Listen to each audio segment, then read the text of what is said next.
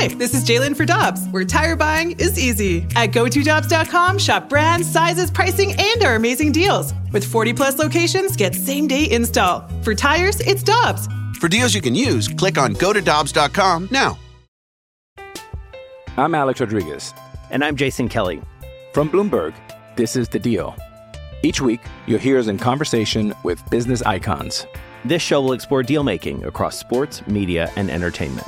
That is a harsh lesson in business. Sports is not as simple as bringing a bunch of big names together. I didn't want to do another stomp you out speech. It opened up so many more doors. The show is called The Deal.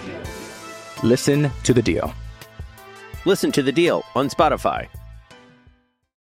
Time now for the BK and Ferrario podcast, presented by Dobbs Tire and Auto Centers on 101 ESPN.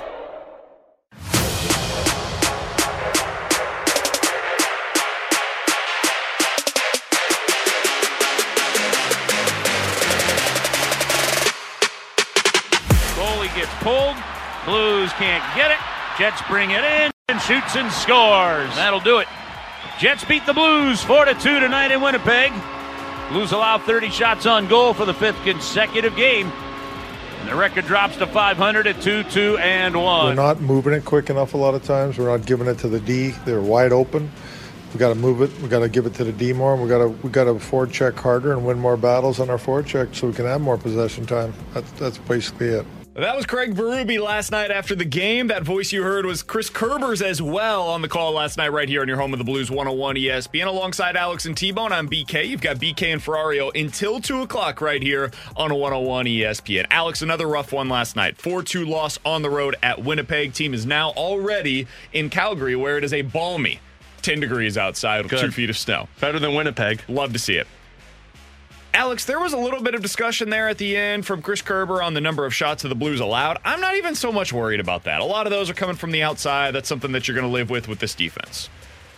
The problem that I have is the other number of shots from that game last night. It's the offensive shot attempts. 20 shots on goal, man? Again? We're doing this again? My dear friend Alex Ferrario yesterday told us on the show at the end of the day, hey, this is another game where your offense should be able to get back on track. You've told me this now, Alex, and you are a smart hockey man. I believe that you have you've been diving into the numbers. Delvin Perez. I've been diving into them well, numbers. At least you're not farting over there. You've been diving into the numbers, you've been breaking down the film, and you came to the conclusion, Arizona, Winnipeg, these are two teams you could take advantage of offensively. Well, I haven't seen a whole lot of that from this here Blues team, Alex. I might not speak well, but I watch well. And when I watch, this team doesn't seem to be putting a whole lot of opportunities on net. What the hell is going on? Look, it's exactly what Craig Berube says, and I'll use his quote from the Arizona Coyotes game. Our passing is atrocious. Did I pronounce that right? Yeah, TPK's in my own head now. Look, there's no offensive, there's no zone time. There's no push in the offensive zone for this team. It's more or less you get it in, you take a shot, and you're coming back the other way. Jeremy Rutherford put this one out there, what was it, earlier today or last night, of the breakdown with the Blues, and they're being out-attempted 336 to 234 in five games so far. I'm no hockey expert. Doesn't sound ideal. He broke it down 60 for Dallas. This is shot attempts. Blues with 48. 65 for Seattle. Blues with 57. 69 for Arizona. 45 for the Blues. 83 for Pittsburgh. 45 for the Blues. 59 for Winnipeg. 39 for the Blues. It's just getting decreasingly worse as we go on. And there's no ability to get the puck back. That's what I was talking about last night on postgame. It goes in. You'll have somebody that goes after it. And then the other team has two guys on it, and the next thing you know, it's coming the other way. Steve Ott has talked about puck support, 10-foot support. There was no 10-foot support. Darren Pang used to break it down as when you're watching it on television, if there are 5 guys in your camera in the screen on the television, you know they're playing well. And that game last night, that's not the case. I saw one. Probably. And then on top of that, you add in the defensive zone turnovers that took place last night. Now you got a group of guys who are gassed on the ice, and when they get their scoring opportunities, they've already been on the ice for 1 minute and 25 seconds, and they got to get a line shift. And by the time you get the line shift out, well, then the next team's already pressuring you into the zone. It's a vicious cycle right now, and all of this stems from nobody winning puck battles in the offensive zone. So, Alex, you know, I'm a bit of a numbers nerd. Now, you're not I'm mad at a lot of the numbers nerds right now. What they're doing with baseball, what they're trying to do with the NFL, where ESPN put out this stupid ranking yesterday where they're trying to tell me that Tank Dell is a better wide receiver than Tyreek Hill. Stop it. Numbers nerds, you're going too far. However, in this specific area, I am still a numbers nerd. I think Corsi rating matters. I think having more offensive opportunities than your opponent, more puck control than your opponent, is generally considered to be a good thing, right? There are places where it can be kind of relied upon too much. I think Dom over at The Athletic, he looks at some of this stuff a little too much, maybe. Nerd. However, when you are historically bad in this regard, I think it matters. The Blues so far, through their first 5 games, Alex, have their fewest shots on goal through 5 games since 2005. In fact, there is only one other season in franchise history in which the Blues had fewer shot attempts through 5 games on net than what they do this year. Had to be 2019 when they won the Cup. 1978. Oh, no. They finished with the number 2 overall pick that year. In 2005, they finished with the number 1 overall pick that year. Oh, that was the Eric Johnson year. Yeah. Crap. The other 2 seasons, when they were this bad at putting pucks on net, you finished with the top 2 pick. So when we're sounding the alarms here of, guys, this is really problematic, that's why. Because the only company that you're keeping right now is 2 of the worst teams that we've ever seen in the history of the Blues organization. That's where we're at right now. Okay, let's not get too panicked, BK. I'm panicked, dude. Like, come I am on, man. really worried about this, and I don't think I'm overreacting any longer. I now think it is time to sound the alarm bells, because if you can't score, you can't win. The draft is coming. The draft is coming. The math is mathin' for me right now, and you are not putting pucks on net, dude. It's bad, and it's boring, and it sucks to watch. It's boring, and you better get used to that one, because that's just in place. You want to know the part that's most concerning to me? The third period. If that you missed out on Bedard because you did this a year too late? Yeah, that's also very true. Dang it! Well, but you could get a good defenseman in the top 3 if you decide to go that route. No, it's like 10. I'm already looking at the draft. It's like 10 of the top 15 prospects are all defensemen. Let's go! Here's the part that's concerning to me. The first game against Dallas, you entered the third period in a 1-1 tie. You have 3 shots on goal. Seattle Kraken game, you enter the third period 1-1 tie. You have 11 shots on goal. Third period, you enter it down by 2, 4 shots on goal. Pittsburgh game, you enter it up by 2 goals, you have 4 shots on goal. Last night, you're down by a goal, you have 4 shots on goal in the third period. They've had 4 shots on goal in the third period in each of the last 3 games. That's problematic. Total in the third period. Do you know how hard that is? That's problematic because when you're down by a goal, tied, there's no push to try and take the edge. It feels a lot like this Blues team is playing this I don't want to make a mistake on the defensive zone, so I'm not going to take a chance on the offensive zone, and I'm just going to wait for my chances to come to me. That's fine if you're elite defensively, but the problem with this is you're not. You turn the puck over in the defensive zone, which means you're scrambling to try and make up for the mistakes you're making in the defensive zone, which means you have 0 opportunities in the offensive zone, and when you get those opportunities, you're missing the net. So all of this, I can understand the red alarm bells. Now, I'm the positive one. I'm the sane one on this show. So I'm going to keep hearing saying that the Blues will be fine. But do you believe it? Say it with your chest if you really believe it, because I don't know if you believe it this time around. Man, people should keep listening. You should definitely tune in for all 82 games right here on your home of the Blues 101 ESPN. The season's going to be interesting. I think they can get it right. Curbs and Joey are super entertaining. Alex does a great job with pre and post. I believe they can get it right.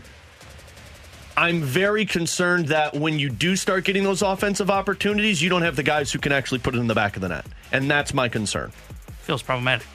Very problematic. They feel like right now a team that is feels like they're like a 2-goal underdog, and they just sit back defensively and go, oh man, I hope we get to overtime. That's what it feels like right now. Yeah, they're the soccer team that's just parking the bus. Yeah, they're going to put 11. They're putting the soccer team that puts 11 guys in the box and is like, okay, score on this. And you hope like hell you win in transition. Yeah, that's the only opportunity right now that the Blues seem to have to score. Last night, by the way, credit where it's due. It was not all bad last night. Mostly bad. Yeah. Not all bad, though. I thought Jordan Kyrou looked awesome again last night. I think he's been great so far this year. I thought Brandon Saad put together a really nice performance. I think it is past time, honestly, to give Jake Neighbors an opportunity to be a consistent top 9 winger. This is no shot against Sammy Blais. He's not a top 9 player. That's okay. There's nothing wrong with that. He's making like $1 million. It was a good trade. It's a good signing. Bringing him back, there was nothing wrong with that. But put him on the 4th line, let him have everything that moves, and let Jake Neighbors get those opportunities as a top 9 winger. He's driving offense in a way that Sammy Blais just isn't and frankly can't. So I'd like to see more of that. Neighbors had a good game. Kyrou, good game. Saad, good game. There were a few things to hold on to where you're like, okay, I can see how this is working. Unfortunately, I can point out all of the things that are going well, and there is so many other things that are going poorly that I can point to. Specifically, yo, man, you and me, we were super excited about Jakub Vrana coming into the season. Yeah. He played 7 minutes and 49 seconds of even strength ice time last night. Mm-hmm. He had 12 total shifts in the hockey game. For context, Jordan Kyrou had 23. This is not going as any of us anticipated. That's a result of the bench shortening. The problem there is when the bench shortens late in a game and you're trying to get back into it. Oscar Sundqvist had 19 shifts. Yeah, you want one of your top guys. Well, the 19 shifts are the penalty kill also for Oscar Sundqvist. Jake Neighbors had 18 shifts. Penalty kill. You're getting penalty kill time for a minute 32. The problem for Vrana is you're in the Mike Hoffman situation where you're not getting number 1 power play unit time. You're getting 2 power play unit time, and you're not going to see the ice Kevin as Hayes much. had 18 shifts. Like it. Yep. There is nothing going right now with Jakub Vrana, and this is supposed to be a guy that's helping you with the goal production. His only ability, really, as a player, some of that's on him, though, man. For sure. I mean, like no last night, you play 7 minutes at even strength, and you have 0 shot attempts. Like, you've got to start shooting the puck a little bit more. Agreed. However, it's kind of hard to get into a rhythm when I'm out here playing 12 shifts. All the things that people said about Dylan Carlson, they currently apply to Jakub Vrana. You got to let him work through this stuff. Now, if you want to bench him after the turnover, after the penalty, whatever, fine. But eventually, when you're down by a goal or two at the end of this game, he's a guy I want on the ice. Because you have very few players that are capable at any point in time of putting the puck in the back of the net. He's one of them. Yeah. He's a guy that can score 30 goals in a season. And last night, he's not even given the opportunity to do so. I think Craig Berube in general, I think this is just not a great team. I think the roster is a big part of the problem. But last night, I do think there's some fair criticism to go around in terms of how some of these guys are being utilized as well, specifically with Jake Neighbors. Jake Neighbors would be at the top of my list. Jakub Vrana not really playing last night is also something that I find to be a little strange. If I'm going to be optimistic about this, which I will, like they have pieces in place on offense. Like we were all super optimistic about this offense at the end of last year. You're in the same spot at the beginning of this season. It's 5 games in. I believe you need to shuffle up these lines. Like, I love the fact that Saad and Thomas and Kyrou have looked good, but that line should stick together. I don't know. Maybe I move Thomas away from Kyrou and see if I could get something going with Robert Thomas elsewhere. Maybe I put Braden Shen in that spot and Thomas plays with number 1 Buchnevich. center, so I have no problem with that. Yeah, I mean, move it around and let Thomas play with Buchnevich, and I thought Kapanen had a good game. Like, you're going to have to shuffle up these lines because that Hayes line looked slow. The 4th line has not been getting much done. Jake Neighbors deserves an opportunity, and frankly, the Thomas and Kyrou connection, Maybe as much as Thomas with Vrana, as much as we want Thomas and Kyrou to work, Thomas and Kyrou, they're creating some scoring chances, but they're not creating them to the level that we need them. So maybe you need to split them up and try and divide the wealth rather than put it all on one line. Maybe you say our new top line is Shin, Kyrou, and Saad. I would have no problem with that. And then Buchnevich, Thomas, and Vrana, or Buchnevich, Thomas, and Kapanen. Honestly, I would probably put a Kapanen and Vrana with Hayes so I could have some speed and put Neighbors with Thomas and Buchnevich. I was going to say Neighbors with Thomas and Vrana, actually. And then I would go with Buch, Kapanen, and Hayes. Yeah, they practiced today at 1:30 our time. I would like to see those lines looking different. I don't think it will, but Ruby's a lot smarter than I am. And frankly, I think you're going to give it a little bit more time to breathe. But right now, all 4 lines just don't have that cohesiveness. And I think I would try and switch it up to try and get it going a little bit more. That's Alex Ferrario. He's Tanner Hendrickson, and I'm Brandon Kiley. Blues off tonight. They're back in action tomorrow in Calgary against the Flames. By the way, you think things are going poorly for the Blues? Just wait until you hear about what's going on with the Flames. We'll get into that tomorrow on the show. But coming up next, the Diamondbacks are the most shocking World Series participant since blank. You guys can fill in that blank at 314-399-9646 is the Air Comfort Service text line. We'll give you our nominations coming up next here on 101 ESPN. We're right back to the BK and Ferrario podcast, presented by Dobbs Tire and Auto Centers on 101 ESPN.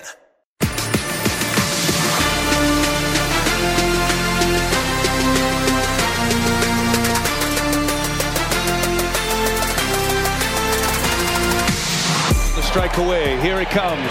Cave, a fly ball to right field. Over is Carroll. He's got it. And the Arizona Diamondbacks are headed to the World Series. The Diamondbacks have won the National League pennant. And the Fall Classic will return to the desert for the first time in 22 years. The comeback Diamondbacks. The answer backs, and Arizona will represent the National League in the World Series. What do we think about that? The answer backs. You guys like that? I kind of liked it. Yeah. Brian Anderson coming up with that one on the fly. I love BA, but I felt like we forced that one. Leave the play on words to the pros. Alongside Alex and T-Bone, I'm BK. That's what it sounded like yesterday on Turner Sports as the Arizona Diamondbacks. Wow, what a shocking victory here. Win in Game 7 to beat the Philadelphia Phillies. I gave them zero chance. I mean, zero chance to win this series. I thought they would make quick work with it in Philadelphia. You've got Aaron Nola, you've got Zach Wheeler, you've got this star-studded lineup against this upstart Diamondbacks team, which, hey man, I'm going to give them a ton of credit. They just did all the little things well, and I don't mean to minimize that at all. Like, they finally got back to running, which was nice to see over the last couple of games. That was their identity over the course of the season. And then I think they played scared in the first few games of this series against Philly. They finally got back to their identity. The back end of that bullpen is just completely dominant. And then you've got a few guys in their lineup that broke out at the right time. Ketel Marte, Alex's favorite baseball player for 5 years, was awesome. He ended up winning the NLCS MVP. Corbin Carroll comes up with some massive plays defensively. They were awesome in this series as well. Just all the little things ended up building into big things. So credit to the Diamondbacks for taking care of business. Alex, when I think about this Diamondbacks team, though, the thing that I think about immediately is how shocking it is that they're here. This is a team that had the worst record of any team to make the postseason. They would have been 5 games out of the playoffs in the American League side of things. I think most people picked the Brewers to beat them in the first round. Then certainly most people picked the Diamondbacks to beat them in the NLDS. And I think everybody believed that the Phillies were going to take care of business in the NLCS against them.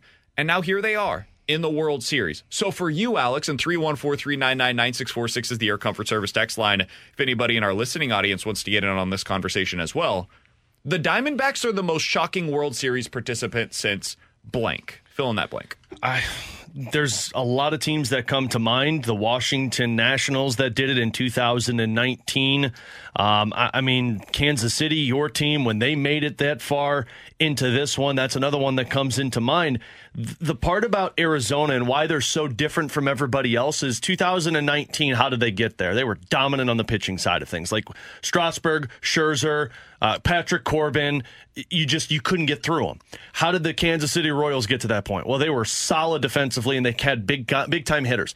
This Arizona lockdown bullpen. That was the first of this era. I mean, 2011 Cardinals did it this way. The Royals just did it with 3 guys at the back end of the pen. You play 6 innings, and if you don't have the lead, you're done. Luck. Yeah, it's game over. The Arizona Diamondbacks, to me, this season are like death by 1,000 cuts. For sure. Like, there's not one thing that I feel like they're elite at other than base running.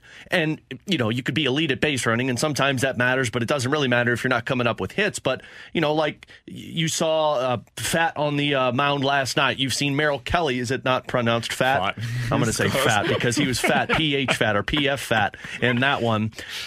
Your pitching wasn't like overwhelmingly scary like the Philadelphia Phillies, where your offense wasn't overwhelmingly scary, but you just knew it was just going to be a knife fight through something like this. And frankly, they're a very special team in that sense because all of those other surprising teams were dominant in something. I mean, this team freaking cut Madison Bumgarner 4 games into the season. Yeah. Like he's their highest paid player, by the way. This felt like good for him. This felt like a 2019 Washington Nationals team where you're like, man, they're not going to be any good. You cut Madison Bumgarner. I mean, this is why we had so many conversations early on in the year about the Cardinals. Hey, they're not out of it just yet. They were, but it felt at the time as if they weren't because It was the case for the Nationals. It was the case for the Dodgers. It ended up being the case for the Braves. The Phillies last year fired their manager early on. Like, we've seen this in the National League. Teams get off to these weird slow starts, or they have this weird middle portion of the season where the Diamondbacks went 16-34 over a 50-game stretch, the worst 50-game stretch according to ESPN Stats and Info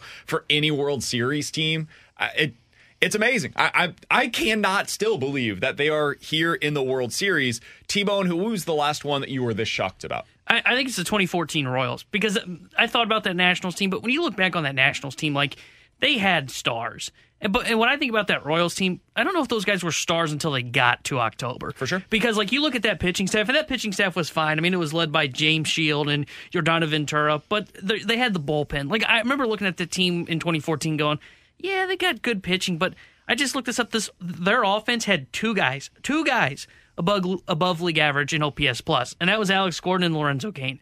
Everybody else was below league average. And then Mike Moustakas got hot in the playoffs. Moustakas got hot. Hosmer played pretty well, if I remember correctly. Yep. Like, those guys became stars in October. And then, as we saw when they left Kansas City, they never really were the same guys outside of being with the Royals. They were all very good, but never great. Exactly. And I think that's why I think the 2014 team is the last team that I can think of that would fit this Diamondbacks team. And the Diamondbacks have some resemblance of them, because I think you could argue Shields and Ventura from that team are like Gallen and Merrill Kelly for the Diamondbacks. And then there's kind of like Vargas is their version of Fott. Yeah, exactly. And then you look at their bullpen. I don't think it's as deep as that Royals one, because they had three just legitimate studs at the back end. But Kevin Ginkel and Paul Sewald have not allowed a run in this postseason. They basically have cut games down to really the only time you're going to catch them is maybe the seventh inning. And that's if, like, that was the game last night, by the way. The yeah. game last night came down to whether or not the Phillies were going to score in that seventh inning. They weren't able to push any runs across. I think it was 1 out, 2 on, if I'm not mistaken in the situation. And they got out of it because Ginkel came in and they shut things down immediately. So that was the game last night. They didn't get to it there, and I looked over at Kara. I said, that's game. The Phillies can't come back at this point, because if you didn't get it there, you're not going to be able to do it again, because they're going to shut you down to the point where you don't have the middle of your order coming up again. And you watch that Phillies team just break mentally. Like, once they went to... you could feel it. Even the atmosphere at the stadium, you could feel the fans were depleted. They were swinging and missing at everything. They were reaching for balls. They were throwing their bats, breaking them. Like, you saw that team was mentally broke. So mad. He was so mad. And you can tell, like, when you have a team like the Diamondbacks who can basically shut things down with their top 2 starters for 6 innings, and then they can shut things down in the 8th and 9th, you leave 1 inning. That's all you have to cover is 1 inning. Can you figure out that 1 inning? And as we've seen, they've been able to. They've been using the matchups with Mantiply, Salbrink, the righty that I'm drawing a blank on his name right now. But they've been able to basically cut games down to 1 inning where you can take advantage of their bullpen, and that's it. Now, game 3, game 4, when you get in this World Series, that's when it's going to get interesting, because you're going to have Fott, who they're going to be playing matchups with, and game 4 is probably going to be a bullpen game. But they are just built to where, okay, we've got 2 dogs at the front of our rotation, and if we can somehow just scrap and claw, to your point, get a lead in that game and get to that 8th inning, we're going to be fine. The 3 most shocking teams that I can remember in like the last 15, 20 years, the Royals in 2014, totally with you. They were 48-50 through the first 98 games of that season. Ended up adding basically nothing. It was Josh Willingham at the trade deadline. That was their big offseason or big trade deadline move. And then they end up going to the World Series, and they slugged their way through the first 3 rounds of the postseason, find a way to get to the World Series, and then they got Madison Bumgarnered. But that was a team that I think most people nationally were shocked to see their health. In Kansas City, everybody was shocked to see that team. 2015 was a legitimately good team. 2014 just got hot at the right time. They didn't have a 20-home run hitter. Yeah, their offense was really bad for most of the season. And then they got to the playoffs, and it was like, holy bleep. Okay, so this is the talent they were talking about. Other than that, I think the 2007 Rockies felt pretty shocking at the time to get there, and then they just got boat raced by the Red Sox. And before then, I think you have to go back to the 2006 Cardinals. Now, the difference between that Cardinals team, though, and what we're watching right now, the Cardinals team was just hurt most of the year. They didn't have their dudes. And so, yeah, you look at their record from the regular season, and you're like, man, that was not a very good playoff team. But then you look at the talent that was assembled. It was basically the same team as they had in 2003 through 2005 when they were one of the best teams in baseball. They just got hurt. They didn't have the same dudes on the field on a regular basis throughout the course of the season. I mean, you guys know the story. And then they got hot at the right time. They got guys back. They were healthy, and they end up going to the World Series. So that team felt shocking, but it probably wasn't as shocking as what we're watching right now because this team didn't get guys back from the IL or anything. They just played really well. They took advantage of the rules as they are stated right now, and now they're in the World Series. And they took advantage of a team that choked. If we're being honest, part of the story here is that Philadelphia choked. Craig Kimbrell was terrible and allowed the Diamondbacks back into the series over a 2-game stretch. That's really where the season flipped and the series flipped for the Philadelphia Phillies. Yeah, and I think when you look at this Diamondbacks team, like to your point, like you look at that 06 team, they had like Hall of Famers on it. I think Roland was on that team, Pujols on that team, Molina on that team. The Rockies didn't really, I mean, Todd Helton, arguably a Hall of Famer. But then like you look at this team, like it's hard to project forward who's a Hall of Fame player on this Arizona Diamondbacks team. Carroll. Madison Bumgarner. Maybe. I mean, we're still very young in his career now. But what? He's going to be a 4-time World Series champion. But Bumgarner will be I think should and will be a Hall of Famer, but he's not on the team, man. Yeah. No, he's on the team. He's on the damn payroll. He's on the payroll. We're paying him our money. He's on the damn team. But to my point, like this is a team that has felt just good all year long. And really, to me, the upsets over Milwaukee and to the Dodgers, like I know a lot of people look at those like, oh my gosh, it's an upset. Like you could see how they could beat them. Yeah. I did not see a scenario. Really helped. And that's the similarity to the Royals as well. The Royals in 2014 went through the Angels, who had a few stars, but we know the Angels are not a particularly well-constructed team, and that pitching staff was awful. Like if you go back and look at the 2014 Angels, you're like, how did this? I think they won 100 games that year. Like, how did this happen? That doesn't even make sense. So that was part of the story there as well. But I think part of this was the path. Yeah, the path certainly helped the Diamondbacks. I do think people are mad online about the format. Again, I don't want to get too far into it, but if you want to change the format, I think there's 2 things that you do to prevent people from being so mad. One, I think you reseed after the wild card round. Agreed. I think the Diamondbacks should have had to play the Braves. It should have been the Braves versus the Diamondbacks in the DS, and it should have been the Phillies versus the Dodgers. And I think you would have ended up with the Phillies versus the Braves in the NLCS as a result of that. Who knows? Maybe the Diamondbacks would have beat the Braves, but it would have been a much more difficult path. The other thing that I think that you should do, and I heard this on the Athletics Baseball podcast, and I think it's a great idea because now it just shuts everybody up. They should give the top 2 division winners the opportunity to decide, do you want to play in the wild card round or do you want the bye?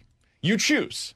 Because then everybody can shut up about the fact that the rest is something that is bad, because teams will choose the bye. They will. 100% of teams will say, yeah, we don't want to play in the roulette game that is the wild card series. It's not worth it for us. We want the bye because we want to get out of the 50-50 proposition that is a wild card series.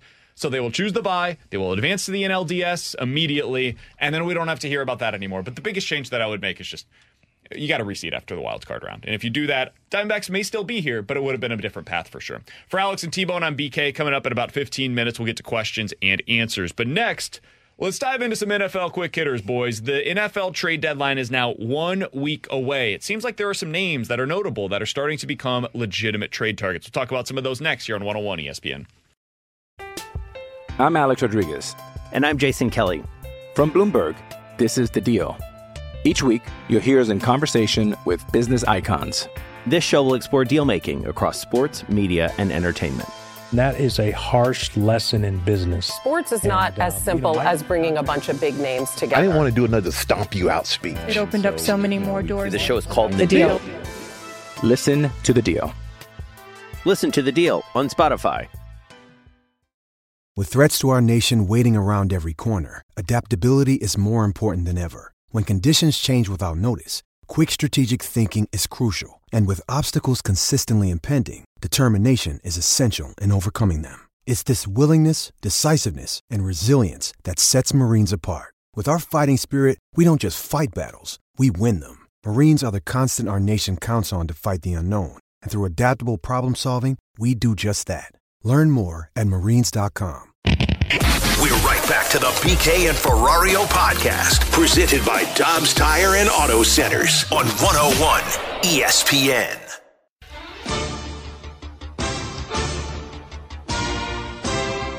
Alongside Alex and T-Bone, I'm BK. All right, let's dive into some NFL quick hitters. Let's start with this, guys. The Browns have signed P.J. Walker to their active roster. Oh, good. Wait.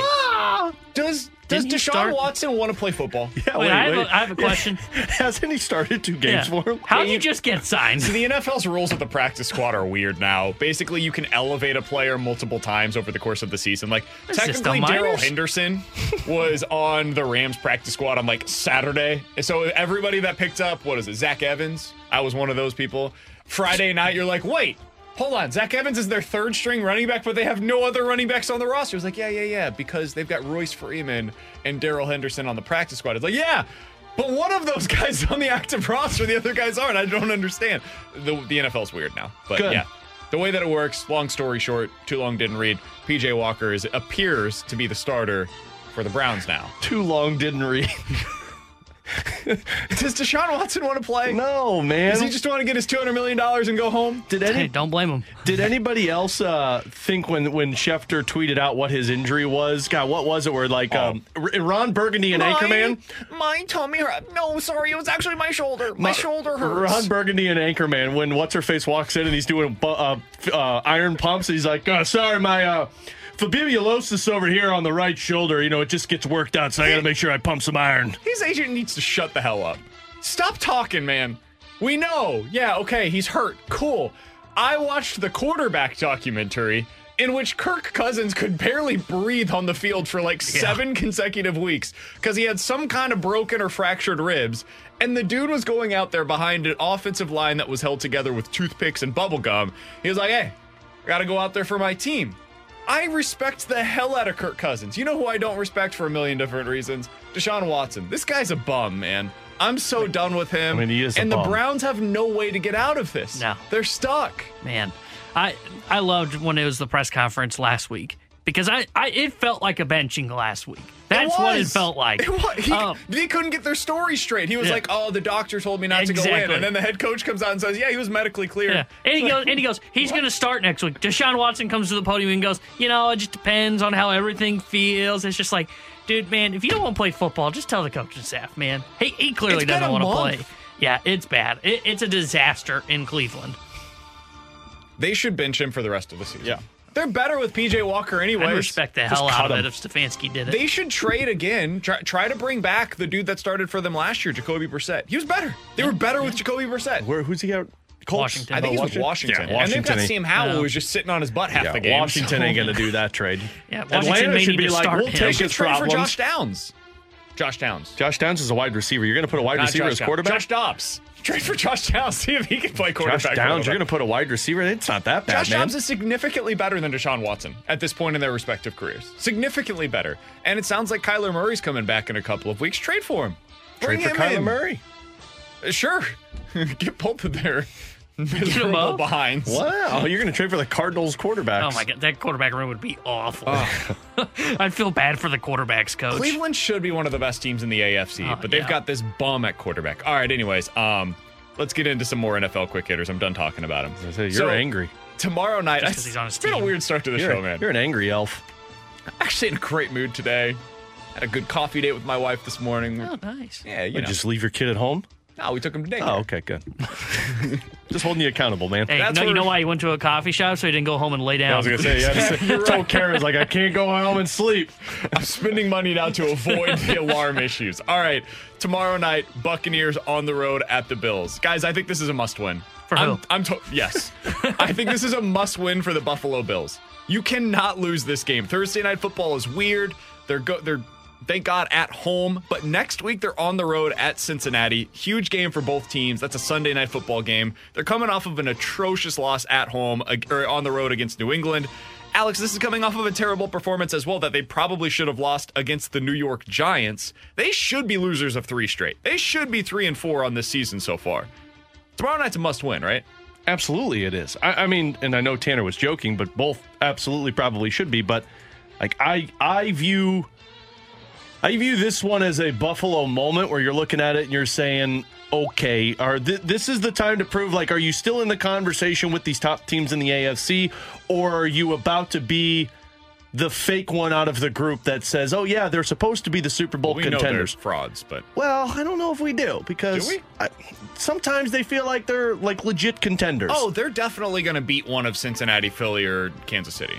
Like they will absolutely do that. And that's going to be the moment where we fall for them. No. And then the next what? Mm-mm. Oh, I'll fall for I them. know this magician. Not this time. Yeah, I know magic's not real, and I know that bunny was always in that hat. That's what I know. I know these bills are fake. I didn't have a coin in my ear, man. Yeah. It's not real. Can't trick me. Where are my hands? Look over here. This is a must-win for them. But the reason they lose this game is because they're quarterback. Like if they're going to lose, it's because Josh Allen sucks. Get the hell out of here. And by the way, the reason they're going to win is Josh Allen, the quarterback. Yeah, like they have clearly a better roster. There's a reason they're favored by 8.5. They are the better football team. But I don't trust Josh Allen enough to say that I can guarantee they're going to win that football game. I'm not falling for them again. Can I give you guys a bet that I thought about placing last night?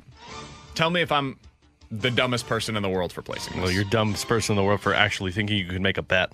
Oh, that's true. I'm actually okay on futures for the most part. It's the game sides that I'm just the worst sports bettor in the world I can't talk trash. Neither can Tanner after this past week. So Cincinnati right now is 6-1 to win their division. They are at 3-3 on the season. Baltimore is currently leading the division at 5-2. They have the longest odds Cincinnati does to win the AFC North. I think that's wrong. The New York Jets are currently at 4-1 to win their division in the AFC East. The Bills, we've all said, are frauds. The Dolphins are atop that division, but that was a big loss for them this past weekend against Philadelphia also to take frauds. them to 5-2. The New York Jets are 3-3. Here is their upcoming schedule. The Giants, the Chargers, the Raiders. Those are the next 3 weeks. If they go 3-0 in that stretch, you are now to 6-3 on the season with head-to-head matchups over the next 2 weeks against Buffalo and Miami. If you bet a parlay on the Jets and the Bengals to win their divisions, it is 80-1 right now. 80-1 odds for the Jets to win the AFC East and the Bengals to win the AFC North. Yeah, you're a dummy on Is that that one. ridiculous? Yeah. Okay. You know Miami's is. still in the East, right? Yeah, do I care? Apparently not. Yeah, you're trying to just lose money over here. Yeah. I mean, if we're setting money on fire, sure, go ahead. But it's 80-1 odds. You can really believe the Bengals are going to get there? Goes, it's a sale. I'm losing money by not going. Exactly. I'm actually feeling like I'm burning money on fire by not placing this bet. When we get to December and it's like plus 150 for the Jets to win the AFC East and the Bengals are suddenly the betting favorite to win their division and we didn't place this bet together as a group, we're all going to be upset about it. I'm not placing that bet with you. Like, look, I could totally understand you going 80-1 odds, man. I like Cincinnati to win their division still. You place $50 on it and win $4,000.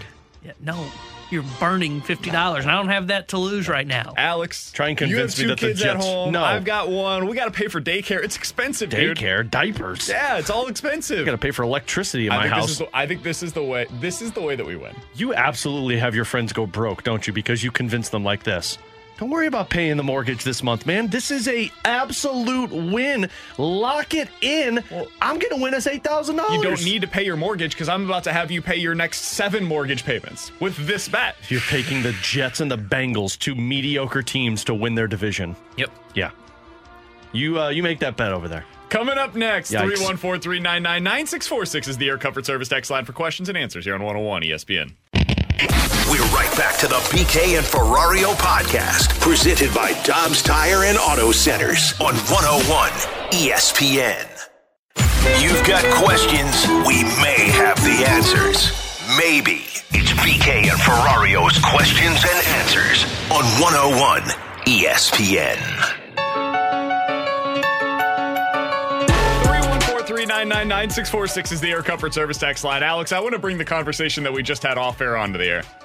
Don't, because I might say foul words that get me in trouble.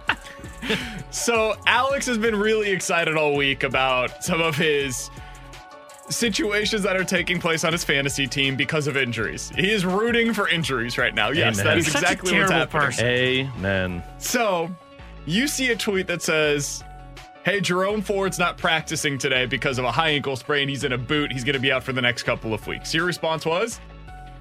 Kareem Hunt, let's go! And then there was a cuss word in there. And then I said, Kareem Hunt's not practicing today. Do some damn research. Kareem Hunt, according to Fred Greetham, Hunt says he's ready to carry the load with Jerome Ford injured. Then why isn't he practicing? Maintenance day. Resting his body for the upcoming dominance that's going to take place on the field. Yeah. You keep Pierre Strong on your damn bench. Frankly, this is the problem with I've got Pierre Strong in our league. This is the problem with our stupid league. Who did you just pick up today? I picked up freaking Will Levis. I told myself that, hey, Justin Fields is out. I've got Russell Wilson as one starting quarterback. I need another. Maybe Will Levis can throw bombs to DeAndre Hopkins and Traylon Burks, and I don't even know who else they freaking have on there. I have come to the point where I have convinced Burks myself. Even playing right now? No, I'm probably not. No, I think Burks hurt too. I've come to the point where I'm convincing myself that backup quarterbacks are the smart way to go with this. I'm done with this stupid league. I'm done with it. As I said during the commercial break, only in our fantasy league of a super flex league with 14 freaking teams. I'm done with it. Would anybody ever be excited about a fourth string running back? You are the worst commissioner of fantasy football in the history of this. Our whole league went racing for Darrell Henderson this week in waivers. I'm done with this. It's just sad. I'm done with this. By the way, guess who got him? Was it you? This guy. I got Darrell Henderson and Pierre Strong. How's that possible? I put in a claim for Henderson. Hey, man, I probably cheated again. Yeah. I hate this Randy was stupid right. league. You do cheat the waiver I'm wire. never playing in this league again. I've got Royce Freeman. I've got Darrell Henderson. I've got all the terrible running backs you could ask for. You guys want them? Send me a trade offer. I'm available. All right. 314-399-9646. Has anybody got Tyson Badgett that want to hand him over to me? I've got Gardner Minshew. I'll take him, actually. Suddenly, he's like a hot commodity in our league. Considering I just picked up freaking Will Levis and said maybe I should get Malik whatchamacallit too. And I'll have both of them on my team. If you got two quarterbacks, maybe you got one. I'm going to change my team name to Willis and Levis Law Firm, LLC. We'll both be the quarterbacks. And then I got Wilson as well. Why are you stealing from Marshy's team? Because it's a stupid name, Marshy. Pick a better one. Well, you just used it. Never mind. All right, 314-399-9646. I hate this league and I hate you and I'm never coming home again, ever. From the 314. BK, any thoughts on the smoke coming out that Ryan Wingo might end up choosing Texas over Mizzou today? BK, any coincidence with the smoke coming out? I'm like, where are we going with this? Makes sense. Take it away, my friend. First of all, don't appreciate that. Second of all, I've got a reputation to keep up. Straight-laced. Yeah, we know. Third of all, I don't think Ryan Wingo's going to Texas. I think what's happening, this is a guess, speculation, horns down. I think that what's taking place is that it got out publicly that Ryan Wingo's almost certainly going to be picking Mizzou later on today. Well, who did that? People around Ryan Wingo. BK up on his blog. And I think he wants there to be some intrigue today. Because this is his moment, man. If you're a high school recruit, especially a nationally prominent recruit, this might be the only moment that you get that's like this, where everybody in the country is watching your commitment. And if there's no intrigue surrounding it, well, then why are people watching, right? So give the kid his day. He's going to be able to choose his next school at, I think it's 4:30, something like that, later on this afternoon at SLU. I think it's going to be Mizzou. But the only way for there to be intrigue is if there's a little bit of doubt on that. And the doubt now that is creeping in is that at the last minute, Texas is coming in to give a massive offer to Ryan Wingo to come down and play in Austin.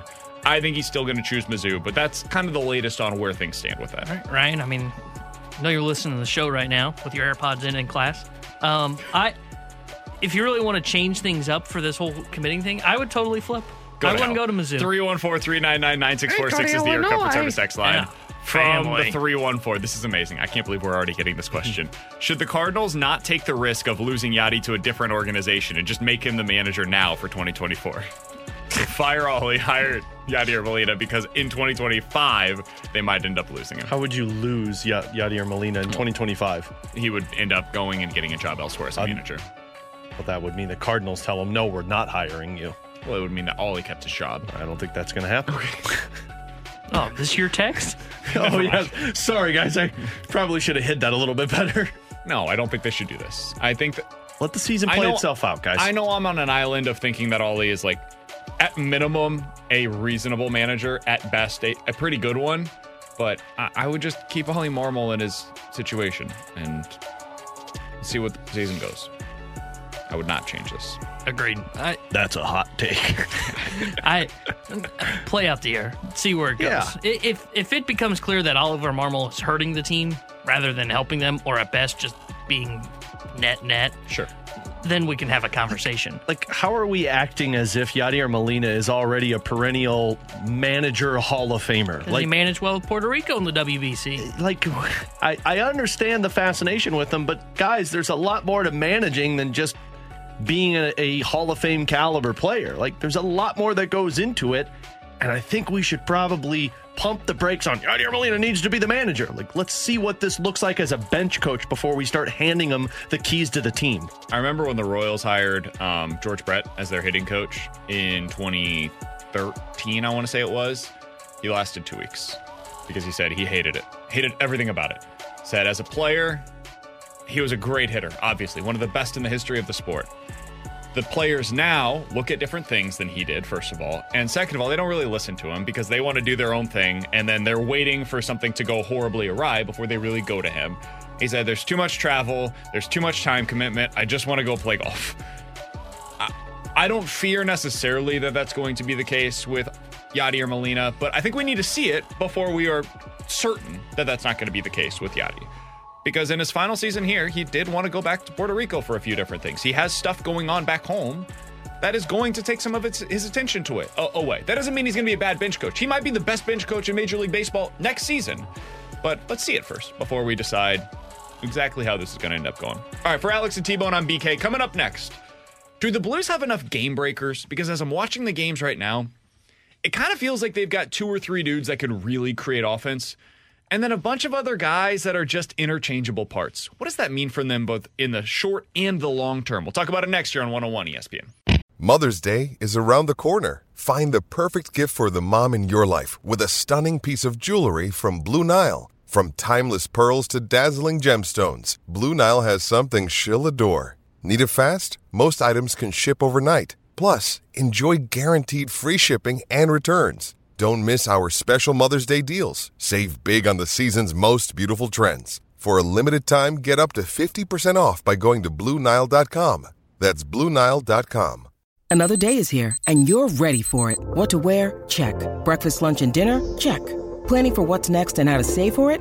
That's where Bank of America can help.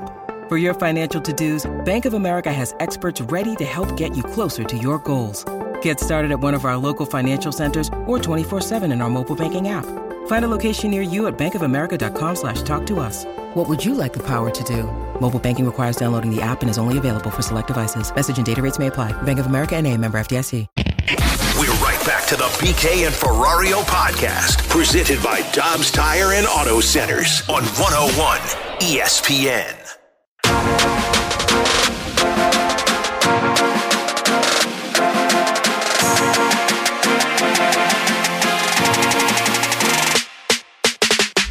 I think defense wins you games. Overall, if you look at our start this year, I think we've done a pretty good job. I think there's been little lulls. That happens, but we need to continue working to get rid of those, and we're gonna find our offense. We're not worried about that.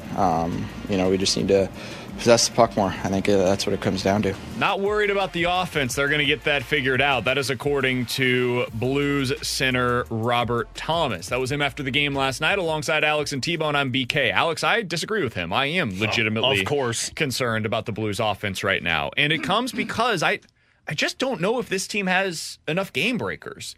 And what I mean by that is, as you're watching some of these teams around the league, and there was a good piece earlier today over on The Athletic about how this is a copycat league, and a lot of teams have stolen the same system that the Blues are using right now, which is that zone defense that packs the house in front of the net. They're trying to take away those high danger chances because there's so much speed, there's so much skill in the league. All right, we got to push these guys away because if they're close, they're going to hit it like 60% of the time, right? It's just too high quality of chances.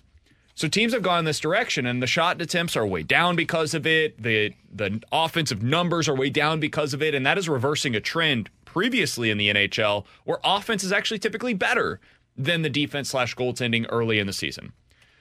So for the Blues, the problem is these other teams have the game breakers that can, whether it's winning in transition or winning with shots from the outside, they can win that way still.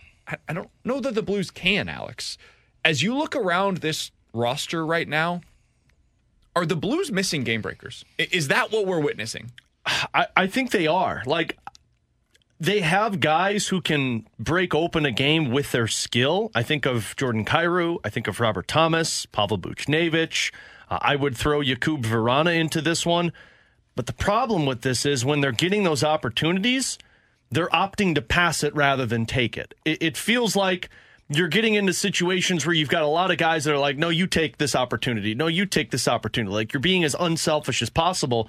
Or frankly, right now, you need some guys that can be selfish on this. Like, I'm looking at individual shots. Jordan Kyrou is probably the most, and I'm saying this in a positive manner, selfish player on the team, meaning this dude shoots the puck every chance he's got. 17 shots on goal so far this season through 5 games. But beyond that, like, we're talking 8 shots on goal by Robert Thomas, 7 shots on goal by Jakub Vrana, 6 shots on goal by Braden Shen, 5 by Kapanen. Like, I can continue to go down this length. Whereas if I look at other teams, like the middle tier that we've talked about, you go over to the Nashville Predators, they've got a total of 9 dudes that are in double-digit shots on goal that have played one more game than the Blues have. So they've... Like, last night we saw the moment where Jordan Kyrou had 2 breakaways. First one that he didn't get the goal on, understandable. It was a long shift. But that second one you look at and say, that's the moment that you have to break this game wide open. Man, I think people are being way too critical of that. I'm not being critical of that. And I'm sorry, I'm not blaming you on this. I've seen a lot of that on the text line today as well. Dude, it's like hitting a ball really hard in baseball and it going straight at a defender. You can't control that. You make the best shot you can. And the best shooters in the league in the NHL have like a 20% shooting percentage. That means 1 out of every 5 chances is going in the back of the net. It didn't go in, and that sucks, and you wish that it would have for Jordan Kyrou, but like, just because he had 2 breakaways and neither of them went in net doesn't mean he played poorly last night. No, that has nothing to do with his play being poorly. I thought he was one of the best players on the ice last night. But what I'm saying is when you ask me if they have game breakers, there are guys around the league that when the puck is on their stick, you look at it and you say, man, they're going to score here. I feel that way about Kyrou, honestly. I feel that way about Kyrou, but I haven't felt that way about Kyrou so far this season. I guess. Last year, 2 years ago, the year that he really broke out, we've talked about it, that it was like watching Brett Hall in his prime, where it's like every time the puck was on his stick, you stopped because you were wondering what he was going to do. I haven't gotten that. Some of that's probably the scheme that they're focusing more on the other side of the ice, which, again, I've seen so many people that have said, it's the same problem from last season. It is the exact opposite problem from last season. Last season, we were complaining about this defense being so bad. And now we're upset that these guys are focusing on the defensive zone? So the game breaker problem, you need some guys that when they get the puck on their stick, they just say, screw it, I'm shooting the puck and I'm going to make a difference in this game, rather than this, let's make the perfect pass to get the perfect play, as Berube labels it, too cute. Yeah, so as I continue real quick, T-Bone, on that line of thinking, Alex, from the 618, the Air Comfort Service X line is 314-399-9646. Oh, I'm going to love this one, I bet. Alex, the team hasn't changed. It's the same team as last year.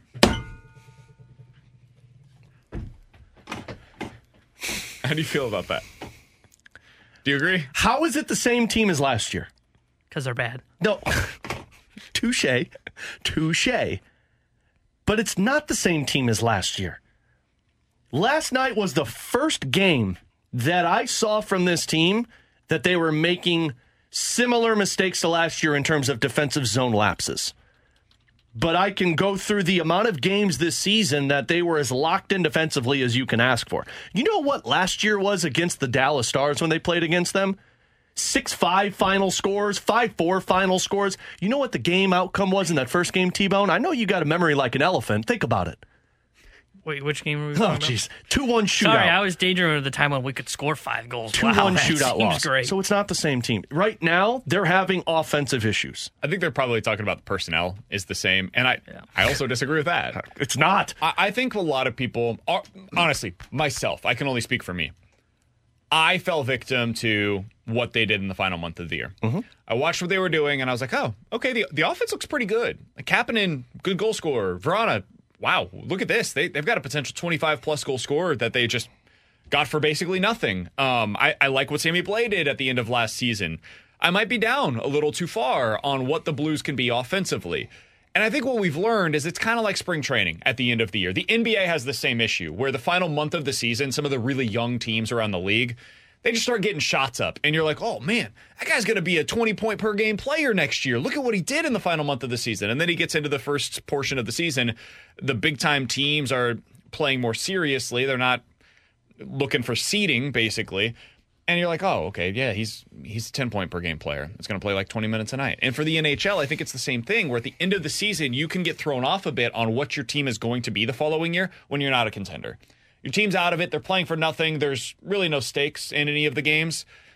And I think that is what I personally fell victim to. I don't think this team has a lot of offensive players, a lot of offensive firepower. I think they've got the right guys who have offensive firepower. The problem is you've got too many guys that aren't willing to say, I'm going to be the goal scorer now. That's exactly what I was going to say. When I think game breaker, I think, okay, if I get the puck on and I'm going probably extreme here, but if I say we need a goal, I need to get the puck to McDavid's stick, and he's going to make it happen. Or they're going to make it happen. And right now, I don't feel like you have that guy. Like, you're down by 1 last night, 2 last night.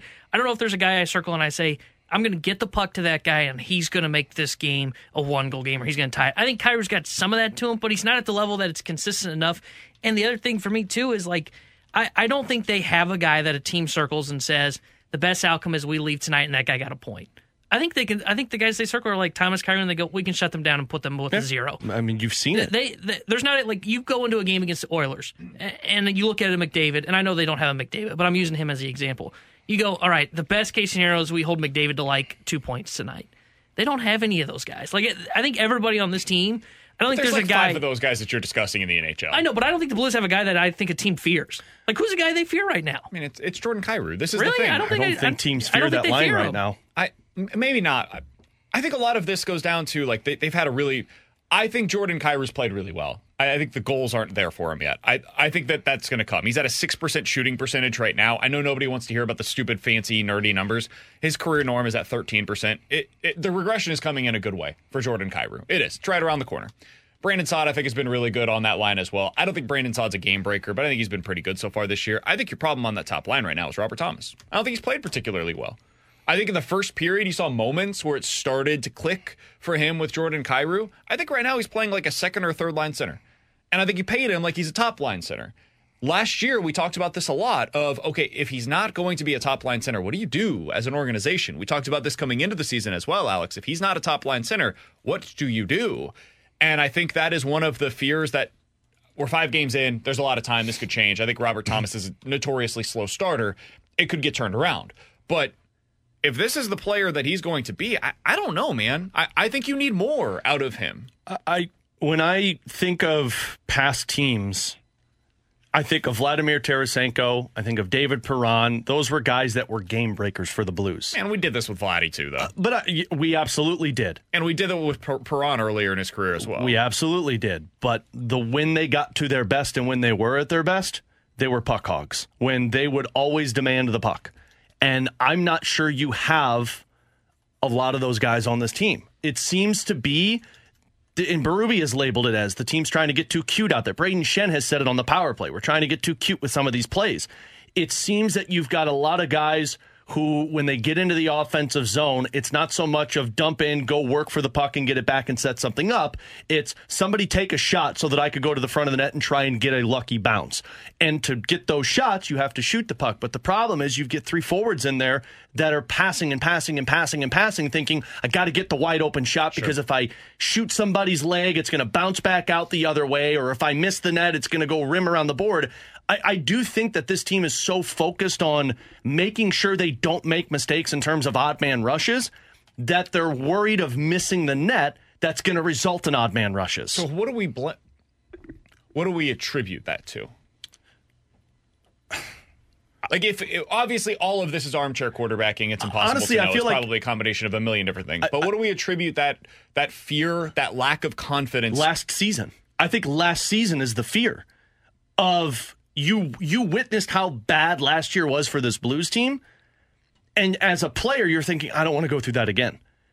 And to avoid going through that again, you've brought in a new coach that is on the defensive side of the game, that has brought in a new scheme that focuses more on limiting the amount of quality scoring chances from the other team, which in result is going to impact your ability to rush the other way. Sure. Thomas even said this morning on opening drive, like, we've got to get more we've got to open the ice more rather than just this closed-in area that we're trying to play in. You've got to open the ice. And right now you're not doing that because last season was so much of, if you don't get the right play, it's going to go the other way, and now we're chasing the game. My fear is they're caught in between. It feels that way right now. Is that, and I don't know if this is a coaching situation, if it's a player situation, if it's all of the above. It probably is a little bit of all the above. I think you're trying to coach the roster you have. I think they're domed up, man. I think they are in their own heads about, hey, last year we were this, and so we're trying to get better defensively. And they are better defensively. They've kept the shots down, relatively speaking, compared to what they were last year. They're still, giving up a ton of shots. They're just not as good of shots, and that's fine. They're trying to get the odd man rushes going the other direction. I thought last night you saw more of that from the top line specifically. Kyrou didn't convert on his chances, but at least there were chances. Absolutely. For him. I think you have seen sometimes they're like almost afraid to make the wrong play. I think you're seeing this on the power play sometimes too, where they're afraid that it's going to go the other direction. And I don't really know how that gets fixed unless they start having consistent opportunities offensively, where you almost need a slump buster where for like a 3-game stretch, you just score 4 or 5 goals in every game. And I don't know that they have the personnel or the talents to do that. And that's my concern is like, if you don't have the personnel or the talents to be able to get through that slump buster for 3 or 4 games, are you just going to stay kind of inside of your own head where you're stuck in between? And now you've just got a roster and a personality that is just kind of And see, I think figure it out. Maybe I think they've got guys that can do that. The problem is their schedule doesn't allow that anytime soon. Like the schedule has allowed it against Winnipeg and Arizona. We've been talking about it. They should have been there. They should have been, but they weren't. The slump. Like if I look, let me pull up what their schedule is. I don't think it matters who they play. It doesn't. But like you're playing the best of the best early on. Like not Calgary, Vancouver. Like come on, man. You're playing the middle ground. This is the game you should be doing it in. But it's not so much the slump busters of taking on like the bottom dwellers. That is the San Jose Sharks or teams like that. These are teams that are very similar to you. But beyond these teams, we're talking Colorado, New Jersey, Montreal might be one of those teams, and then you're right back in it with divisional play. Like, you don't play some of these bottom dweller teams until the middle of November, which you got to hope you don't go into that snowball effect again. If we thought this team was going to be at the top of the middle or hoped that they were going to be top of the middle, then this is the teams that you should be able to do it against. Yeah. At some point, you got to be able to prove it against your peer opponents. We said by the end of the month, we'd have a pretty good idea of who they are. I think we're getting closer to having a good idea of who they are. This was the team that I wanted to bring up. This was the slump busters that I would look like. Boston. This is what Boston's schedule was: Chicago, Nashville, San Jose, L.A., Anaheim, Chicago. They're 6-0 to start the season. Yeah, I think some of those teams are very similar to what you faced so far this year. I think one of those Chicago's as good as most of the teams that you faced so far this year. I would say Chicago's worse than those teams that you faced so far this year. I don't think with the exception of Pittsburgh. Yeah, I think they're not all that dissimilar from like an Arizona or Winnipeg. I think the toughest team that Boston went up against to the caliber that you have played is Nashville. Yeah, other than that, you're taking on teams that are projected to be top 5. Well, LA's like Dallas-esque. I'm talking the Seattles, the Arizonas, the Winnipegs, those teams. That's the equivalent of what Boston just did against Nashville. You haven't played the equivalent of San Jose, Anaheim, or Chicago. And to be fair, Seattle's also been really bad this year, too. And they've been allowing a ton of opportunities going in the other direction. They're 2-4-1 on the season. One of those wins came as a 5-4 overtime winner last night against Detroit. So, I don't know, man. It's a weird start to the season in every possible way. I hope I look back on this conversation 6 months from now and we're like, remember when that team was off to that weird start where they couldn't get anything going offensively? I hope Robert Thomas is right, that they're not worried about the offense and it's going to come for them. I hope that is 100% correct. Because if it does, and this team could be pretty good because the defense is much better than expected and the goaltending is outstanding. It is world-class goaltending that you're getting right now from Jordan Binnington. He's got the 5th best goal saved above expected in the NHL. It's been great, genuinely great. And last night I thought there was one goal that he would like to have back. It was the first time I've said that all year. For him to be able to say that 4 games into a season, that's amazing. But they've just got so many other issues right now. All right, coming up next, 314-399-9646 is the Air Comfort Service text line. You give us 2 scenarios, we'll tell you which one's more likely here on 101 ESPN. We're right back to the BK and Ferrario podcast, presented by Dobbs Tire and Auto Centers on 101 ESPN. What's more likely to happen? They'll figure it out. BK and Ferrario's most likely to happen.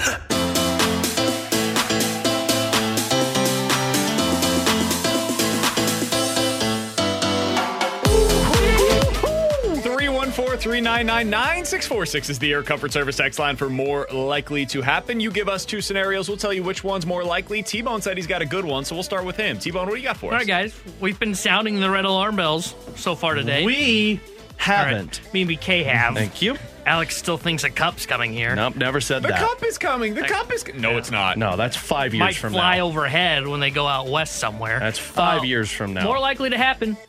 Blues are sellers at the deadline, or they are buying at the deadline? Sellers. All right, next question. I mean, that's an easy one.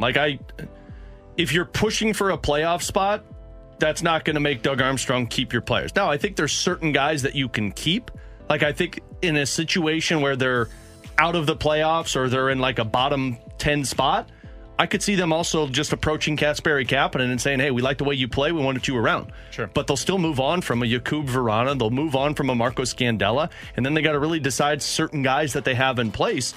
In terms of these contracts that people are talking about, you get to the point where if you have another bad year, certain guys on no trade clauses might look at this and say, man, I want an opportunity to win a cup somewhere else. I don't know. Could happen. If you have a bad year, those guys are probably part of why it was a bad year. And well, you have to have teams that are interested. But what I'm saying is a guy might be more willing to move on from this team. Torrey Krug? Can we say the name? I mean, we're talking about Torrey Krug, Nick Leddy. We're talking about guys with no trade clause. No, you're not moving that man. That man has been incredible. Parayko's been great. Yeah, but the name I thought of, if we're being... No, you're not trading him.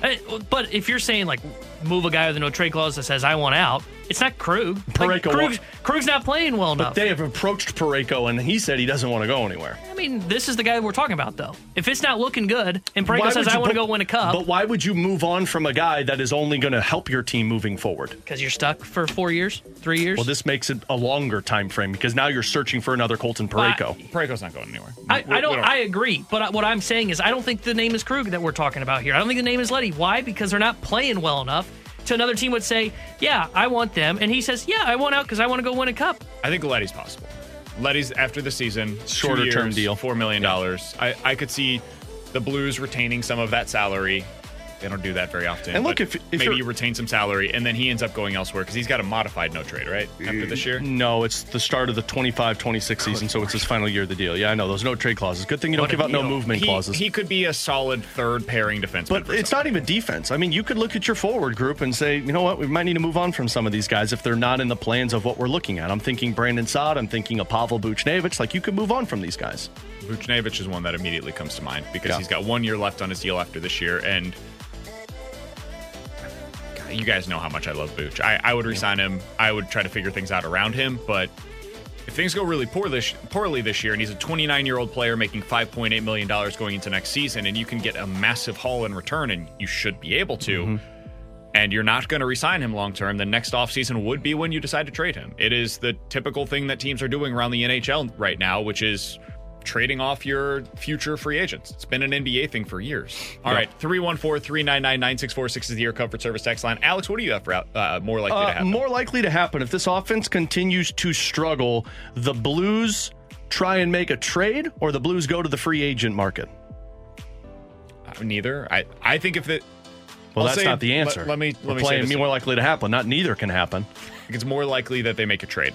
And I think that the trade that they would make would actually be pulling from within to send somebody elsewhere, and then you pull up Jake Neighbors higher up into the lineup. I'm watching Jakub Vrana closely. I'm a little worried about this, guys. Yeah, it's a little concerning. But the hard part is, man, the first 3 games, it felt like he was your best player. That was the best line on the ice. But even then, here's his time on ice by game so far this year. 11, 14, 13, 13, 9. Yeah. He's a third line player. And I mean, if I was going to go through and do the same thing for a Sonny or Toropchenko, I know some of this is the penalty kill versus Vrana, who's not on that unit. I get it, but those guys are playing pretty similar minutes. And if I'm going to have Jakub Vrana as a goal scorer, I need him on the ice more. I know he's a defensive liability, but... Where are you going to move him, though, to get more ice time? That's my question. Who moves out of the top 6 so that he gets more ice time? Oh, I'm not saying that. I think you just get him out on the ice more often. But the problem is you got to get... But the problem is you got to get the 2 lines that have been the most consistent on the ice more. But Kevin Hayes has been really good. These last 2 games, they've been silent, and that's been the problem. I'm looking at it and thinking, how do I get Jakub Vrana into my top 6? I would say you drop down Sammy Blais and you bring up Jake Neighbors, and hopefully that line get gets that line better. going. Yeah, I don't disagree with you. The reason why I bring him up as a potential guy that you would trade is you could trade him out or honestly put him on waivers, unfortunately, and it opens up a little bit of money.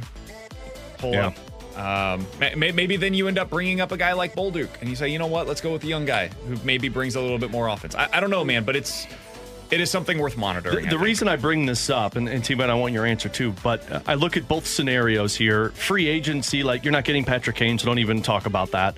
But like a Phil Kessel, how long does he sit out there? Does he help your offense at all? Or if you go the trade route, I'm keeping an eye on this Shane Pinto ordeal in Ottawa.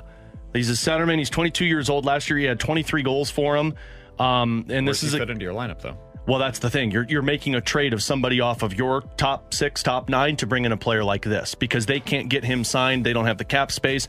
You move somebody from your NHL roster. Both are likely scenarios. I would lean more towards the free agency because to make that work, you're talking about sending somebody down to the minors. If they clear waivers, it opens up space and you bring them in on a league minimum deal. I would think that the truth is we're playing a game more likely to happen, so we got to pick one or the other. I think the truth is they're probably not going to do any of this, and they're just going to bet on this team. Agreed. Because they don't have any money. Yeah, that's why I would think more likely free agency just because you send somebody down and then you free up some space, cap space. But yeah, I can't see either scenario happening, and I don't think they go to free agency because I think they just want to find out what they have with some of these guys, and they don't want to bring in somebody that's only going to be basically a 1-year rental type player. 314-399-9646 is the Air Comfort Service tax line. From the 314. You guys have no idea what is going on. BK was ready to give an extension to Vrana in the preseason. How about just commenting on what has already actually happened, not what you think? You guys are too stupid to have thoughts. Mm-hmm. Wow. Touche. First of all, correct. Second of all, touche. I thought that Vrana was going to be better than this. I'm more than happy to admit when I end up being wrong, and so far this year I have been very wrong about Jakub Vrana and what his role will be for the St. Louis Blues. No doubt about that. I also didn't foresee them going all in on this style of play. That is something that I didn't project and was wrong on that, and therefore that has a trickle-down effect of everything else that we're watching right now. The style of play that they had a year ago was very open, it was very flimsy defensively, and it allowed for a lot of opportunities offensively. That was what I was taking into account as I was thinking about what the goal production could be for guys like Vrana, Kapanen, Hayes, Thomas, Kyrou, and now all of that has to be taken down like 7 pegs because they're playing such a different style. So that is my reaction to what we've seen so far this year. If you think it's stupid, that's totally fair, but that is my personal opinion on the matter. All right, 314-399. Stupid. You're stupid. 9646 is the Air Comfort Service text line for more likely to happen. Guys, more likely to happen. The Blues get to 100 points this season or the Cardinals get to 100 wins next season. Neither. Yeah. Oh, wait, we're not playing that game. It's the Cardinals getting to 100 wins. I mean, you're not hitting 100 points. Sorry, I get a little emotional here. You're not hitting 100 points. Because you're now realizing it can't happen. Within the... It's okay. You're not getting back to 100 points for at least 3 years. Like, this is... Hey, man, it's going to be all right. People are people. You need a hug. I know, kind of. People are forgetting. Well, ask me that in January. People are forgetting the timeline that Doug Armstrong presented last year. And he said if like the LA Kings retool, and that's a 3-year process. So the 100 wins, yeah, that was never in consideration. I even said 92 was a sweet spot. It would be hard to get 100 wins this year for the Blues. 92. Be impressive. 92 was kind of the ideal landing spot, and I'm not sure you're going to get there. I think they're not. I thought they were, I said this going into the year, and I still stick by this, an 82 to 85 point team, and that's right around 500, and I thought that's where they would be. So I'm definitely saying more likely the Cardinals win 100 games because with their offense, you add just competent pitching, this team would be at least a 90-win team. If you add competent pitching. I would definitely say more likely they win 100. Talk to me when you actually do it, T-Bone. Come on, let's sweep it. We all know that. All right, coming up next.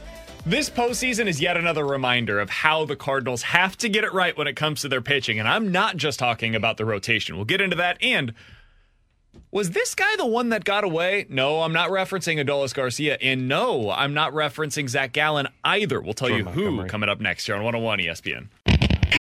When you need mealtime inspiration, it's worth shopping Kroger, where you'll find over 30,000 mouth-watering choices that excite your inner foodie. And no matter what tasty choice you make, you'll enjoy our everyday low prices, plus extra ways to save, like digital coupons worth over $600 each week. You can also save up to $1 off per gallon at the pump with fuel points. More savings and more inspiring flavors make shopping Kroger worth it every time. Kroger, fresh for everyone. Fuel restrictions apply. We're right back to the BK and Ferrario podcast, presented by Dobbs Tire and Auto Centers on 101 ESPN.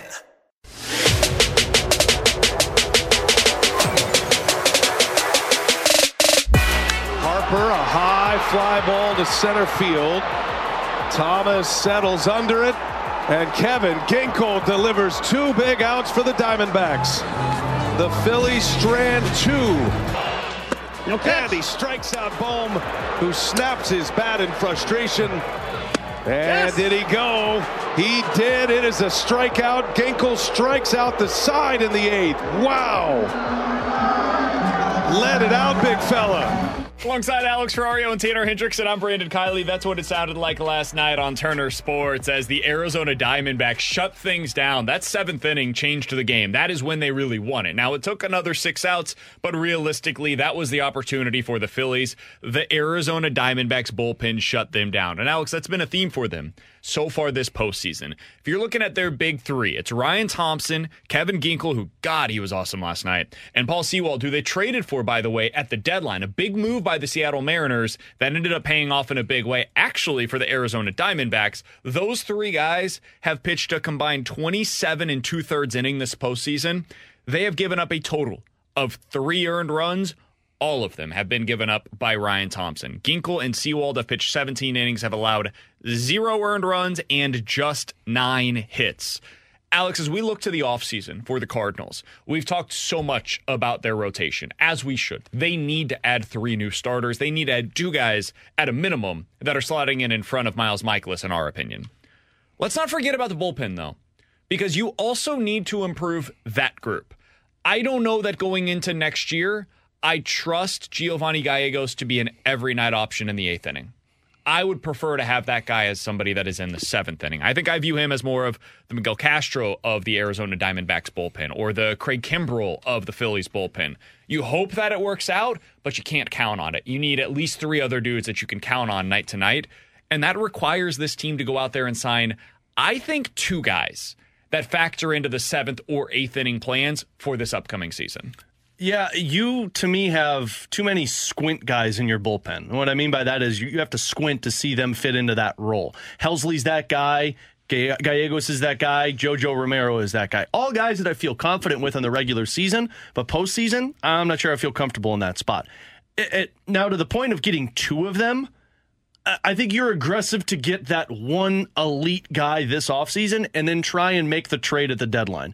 Because there's so many other areas that you've got to spend money on this offseason in terms of the 1 and 2 starting pitcher, probably some depth on the starting pitcher side. You can make it through a regular season where you sign or trade for that top guy in the bullpen and then back it up with Helsley and Gallegos and Jojo Romero and a couple of other depth pieces. And then once you get to the trade deadline, that's where you get to be ultra aggressive and bring in that second dude. So I should probably clarify this. I'm not talking about the top of the market. Like, if you go out and get 2, instead of getting somebody like Josh Hader or maybe even going out and having a reunion with somebody like what you already had in Jordan Hicks, I'm talking about like Phil Maton, or going out and talking to somebody like Emilio Pagan, or maybe Adam Ottavino if he wants to continue pitching. Joe Jimenez. There's a reunion. These are guys that are like $5 million relievers, $5 to $6 million bucks. Yeah. Really effective players, and you can get multiple of them on a 1 to 2 year deal, $5 million bucks a piece. That's the kind of level that I'm talking about if you go this route. Like, Phil Maton for the Houston Astros has been a huge part of that bullpen. And over the last 2 seasons as a 3.5 ERA, he's appeared in 135 games. That is somebody that I could take into next season. He's got a really good strikeout rate, more than a batter per inning in terms of the strikeouts. That's a guy that I could really trust in this bullpen at the back end, and I think I would trust that as much, if not more, than Gio and it allows me to play a little bit more with the matchup. So that's the kind of thing I'm talking about, less so than going out and spending, $25-30 million on one of these relievers. That's where I am too. Is that you've got to find a way to win on some of those smaller deals. Pierce Johnson, Emilio Pagana, as you mentioned, Phil Maton. Those are the kind of guys that need to be built into this bullpen, because I do think they need to add 2 guys this year. And then if they need another one, go get him at the bullpen. Or hell, if you go into the trade deadline next year and you go, what do we add? The answer should be a bullpen arm. It always should probably be a bullpen arm, because you can never have too many of those. And I think this team, I think you're right, Alex, when you say you have to squint to see it. I don't trust Gio going into next year. I don't trust JoJo, not so much based performance-wise, just this was the first year we really saw him break out. I still trust Helsley because I think his struggles early on and in the playoffs last year were injury-related. So I trust Helsley still. But you got to find those 2 guys that are behind him in that 7th and 8th inning. Gio and JoJo, those are kind of that 6th inning mix and match bridge guy for you.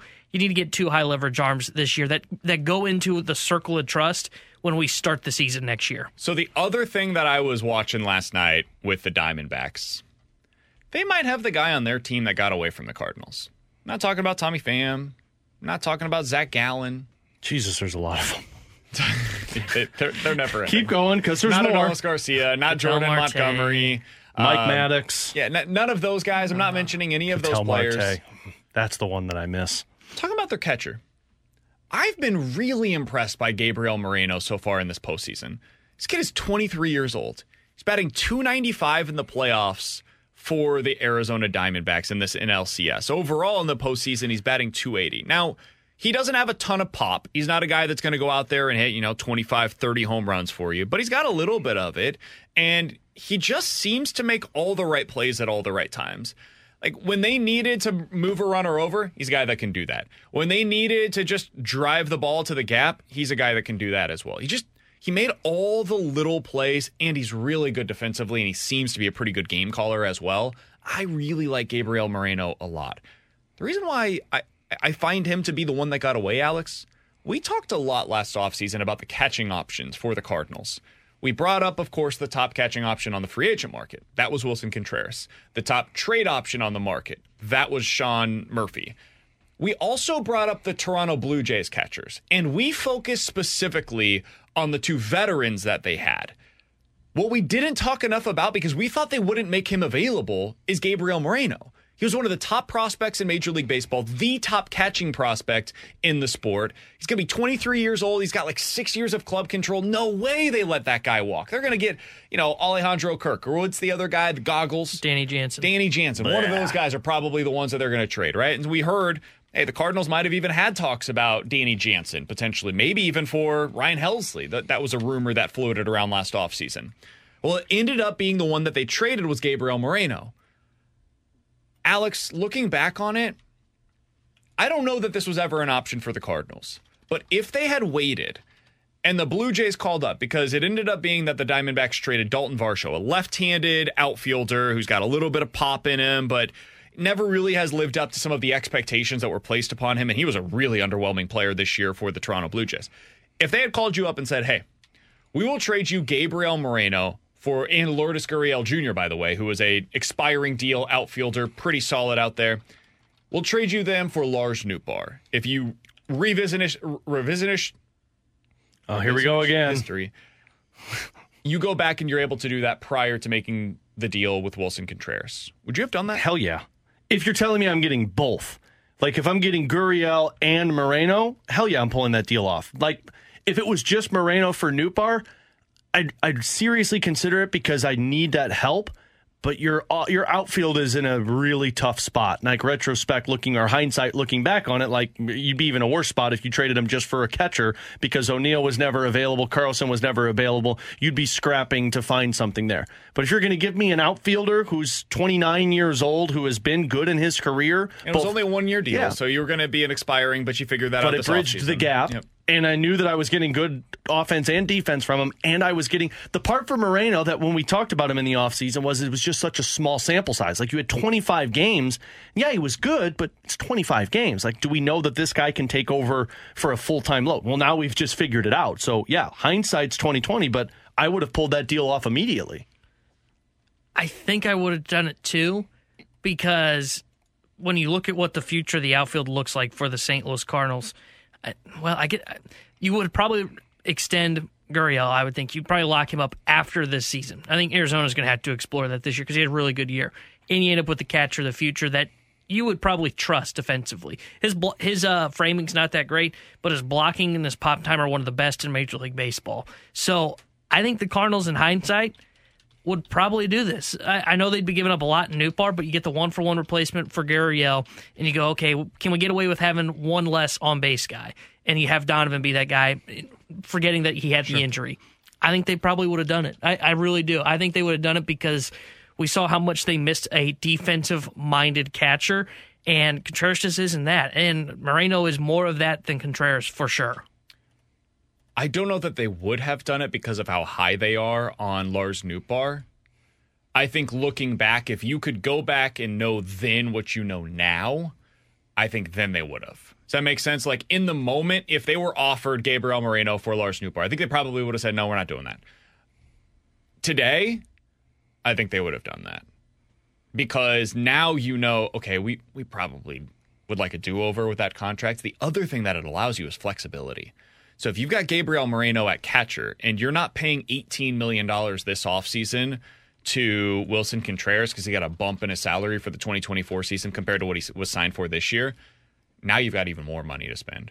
So now, I don't think they would have done it, but maybe going into this offseason, we could be talking about Yamamoto and Blake Snell at the front end of your rotation. Something like that becomes more possible. Or maybe instead of going out and getting Nola, Sonny Gray, and two of those lesser bullpen arms that we're talking about, maybe then you go Nola, Gray, and you end up adding Josh Hader to the back end of your bullpen. It just allows for a lot more flexibility going into this upcoming year. So I think now you'd probably make that deal. At the time, though, I do understand where they were coming from because of what Alex said. It is such an unknown with Gabriel Moreno. And they wanted a known commodity because they thought they were in their win-now mode. And so they went out and they got the guy that is the best hitting catcher in baseball over the last few years. And they were hoping that they could help him defensively. Well, now looking back, probably one or the other route. If there is something to learn from this, though, on the pitching side of things, I do think you can use this as a lesson for that third pitcher that you're acquiring. Instead of going out and trading for or signing a known commodity as that third guy, maybe you go trade for the guy that you think is the next top 3-level starter in your rotation. This is where you get your Brian Wu, your Edward Cabrera. You're like, hey, we're betting on this guy. We haven't seen it a lot, but if it hits in the way that we think it can, he can be for our rotation what Gabriel Moreno was for the Diamondbacks in terms of what their lineup was able to do this year. A lot of people are bringing up Ivan Herrera. It's another guy that kind of fits into this mix as a conversation point, but the problem is, now that you have Wilson Contreras, I just don't know what the role is long-term for Ivan Herrera here.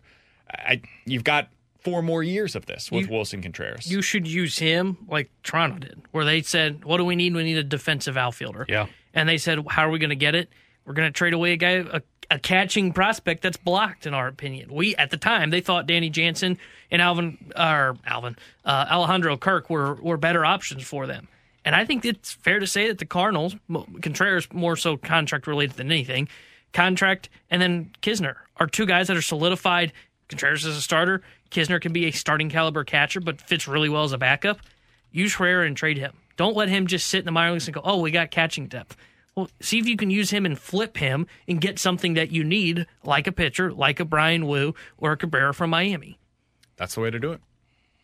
It's going to require some gumption. All right, we fixed the team. And there's going to be some difficult moments where you feel uncomfortable with the decisions that you have to make, but I'm much more likely to make that move than I am one that's going to take Nolan Gorman off of this team, for example. I'm willing to trade from the future. I just don't want to trade from the present. Coming up next, let's dive into the junk drawer here on 101 ESPN. We're right back to the BK and Ferrario podcast, presented by Dobbs Tire and Auto Centers on 101 ESPN. Let's open it up. The junk drawer with BK and Ferrario. Brought to you by Fenton Bar and Grill. Best trashed wings in Missouri. Dine in, carry out, 7 days a week.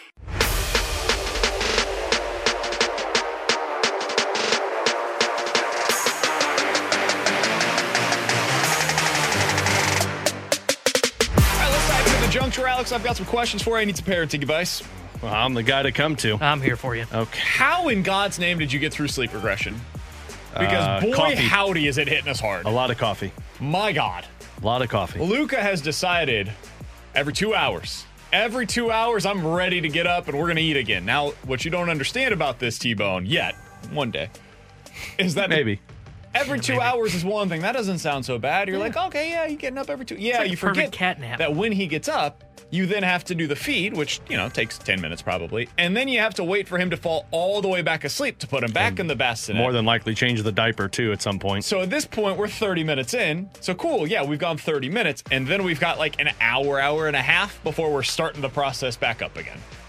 It feels like it never ends. The dude used to drink like 2 ounces at a time, typically. He's at like 4 or 5 at times now. Oh, yeah. This is insanity. Yeah, I walked my way through a lot of that. Sure. Like, you wake up and you do it, and like most of the time you're like half asleep. I went to the bathroom last night. Don't remember doing it. Yeah, I missed the floor a lot. That's when I just really started to sit down when I went because of that problem. But yeah, you just. It's weird because I don't remember the first like 2 to 3 months of both of my girls. Like, obviously I remember it, but like I don't remember being exhausted. It's all just blurred together. Yeah, because you're so tired. It was to the point where because again, like Katie would breastfeed, but she would pump because I wanted to be a part of the feeding. So she would wake up to pump and I would feed, and we both would be awake. Yeah. She'll do one, I'll do the next. And honestly, that was probably what helped me is I just forced myself to get up every time, even when I wasn't doing it, because then I got to the point where it was just like, all right, yep, every 2 to 3 hours. It's tough, man. You're just, you push through. Somebody said, BK, try triplets. That's what I'm going through right now. God bless you. Oh, my gosh. God bless you. I don't know how anybody does it. Seriously, it's amazing to me. I've gained so much respect. Not that I didn't have respect previously for parents, but holy bleep.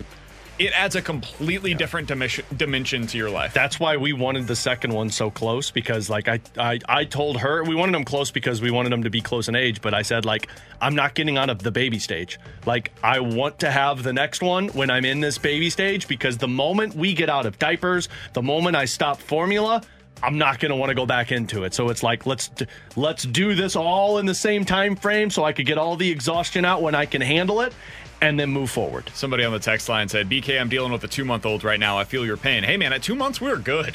I'm not telling you this to scare you. BK was walking around the office like, he's sleeping. I've got this made. This is great, guys. Alex, you told me this was bad. At 2 months, we were like, man, this is going really well. And we didn't want to say it out loud. We got to the 13.5 week period, and that's right around the sleep regression part. Started teething. We got that going a little bit right now. And now he's into the full-blown sleep regression / growth spurt.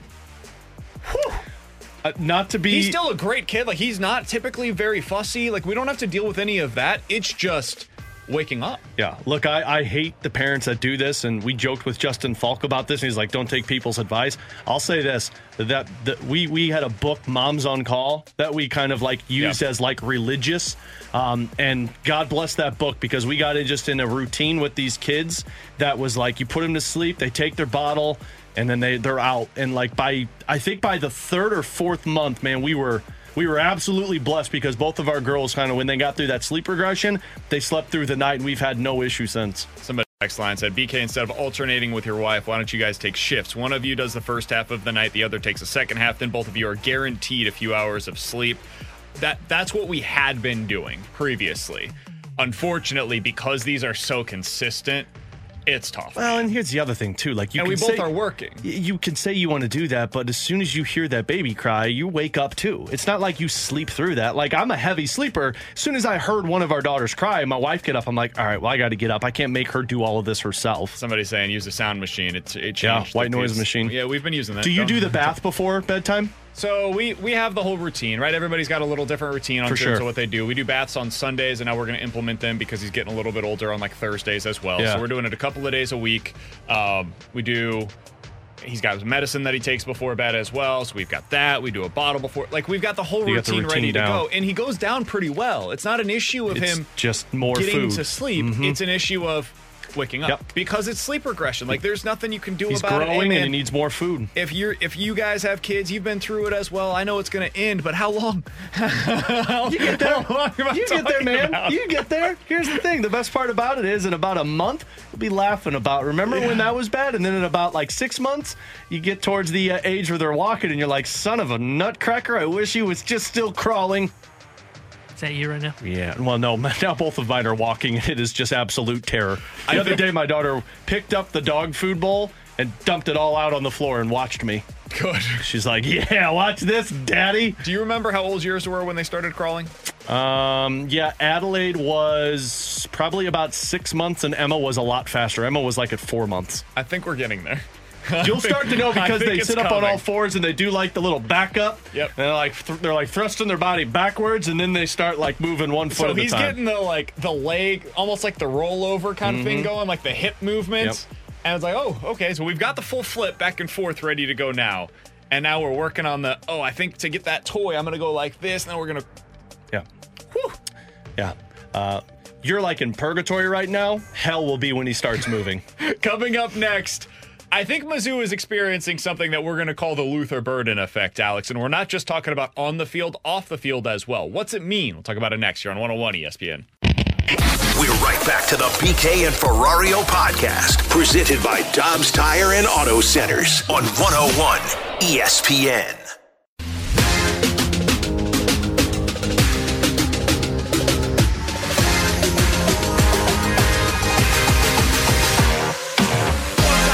T-Bone on BK. I call this BK Reads the Internet. This comes from Rivals.com. A gentleman by the name of Clint Cosgrove works for Rivals. He's covered the area. His dad was a coach in the area. He now covers recruiting for Rivals.com. He writes, Missouri and St. Louis have always been up for grabs on the recruiting trail. Gary Pinkel had some success in the area with keeping a handful of the elite talent at home, but no coach has really come close to building a border around the state.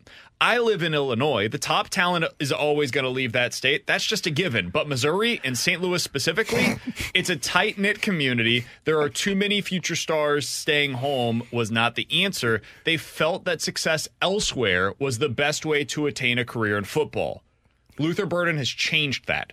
The Luther Burden effect is very real. He then continues, Ryan Wingo, a five-star wide receiver in the area, has a decision to make on Wednesday. It could impact Mizzou football for years to come. Missouri landed a commitment already from in-state five-star Williams Winery. The Tigers have Burden pushing for a Heisman campaign this year. Should they land Wingo, the Luther Burden effect will officially come to fruition. In fact, a commitment from Wingo could cause a tsunami that changes college rosters across the country. End quote. Can we spend more time on the fact that Illinois can't keep their own talent? Illinois, where I live, the top talent is always going to leave the state. We had to reread the line. Yeah, we did. One more time for those in the back. Illinois, where I live, has top talent, and it's always going to leave the state. That is a given. I love that. That is a given part of it. Coming up next. The reason why I bring this up, Alex, is because I totally agree with his assessment of the situation. Yeah. I said this, I think it was last week. Brad Smith was the reason that Mizzou football was relevant in the 2000s. Without his success early on in the Gary Pinkel era, nothing that followed would be possible. Brad Smith saved Gary Pinkel's job. Brad Smith made it cool to go to Missouri again. Brad Smith made Missouri relevant enough for Chase Daniel to want to come home. Or for Chase Daniel to want to come here from Texas, frankly. He made it cool enough for Jeremy Maclin to decide, you know what, I want to go there. All of that happened because of Brad Smith. None of the rest was possible. I think Luther Burden is this era's version of doing that. Mizzou had no longer become cool. Mizzou had lost the luster of the 2013-2014 success. They had a brief one-off in 2018 where they had a really good start to the season. There was some success on the recruiting trail that followed, but it really never sustained. A lot of stuff from 2015 to 2018 went south. We don't have to rehash everything, but Missouri was no longer cool for kids in the state of Missouri. Luther Burden going there changed that. The success that he's having there now, the team's on-field products that's taking place right now you're getting the attention of the top players in the state again. It's NIL. It's the success on the field. It's the new law for NIL that has made it even more likely that kids are staying home. All of this combined is allowing for Missouri to compete on a national stage in a way that, frankly, it never has before. Alex, I don't know how long this is going to last. Recruiting and specifically the rules are changing, it seems like, every year. So it's possible the recruiting advantages that Missouri has now in state will no longer exist as soon as 2 or 3 years from now. But while they do, take advantage, man. And you're doing it with Williams-Nwaneri. You did it with Luther Burden. It sounds like you're likely to do it with Ryan Wingo. This could change what the next 3 to 5 years looks like for Mizzou football. Yeah, you have to capitalize on this because, like you mentioned, as much as this is the Luther Burden effect, because, look, Luther Burden, yes, the NIL's tied into it, but if you don't get Luther Burden and you don't win, that's the other thing. You could get Luther Burden and have a season like last year, and players are like, do I really want to go here? But you tie into the NIL money.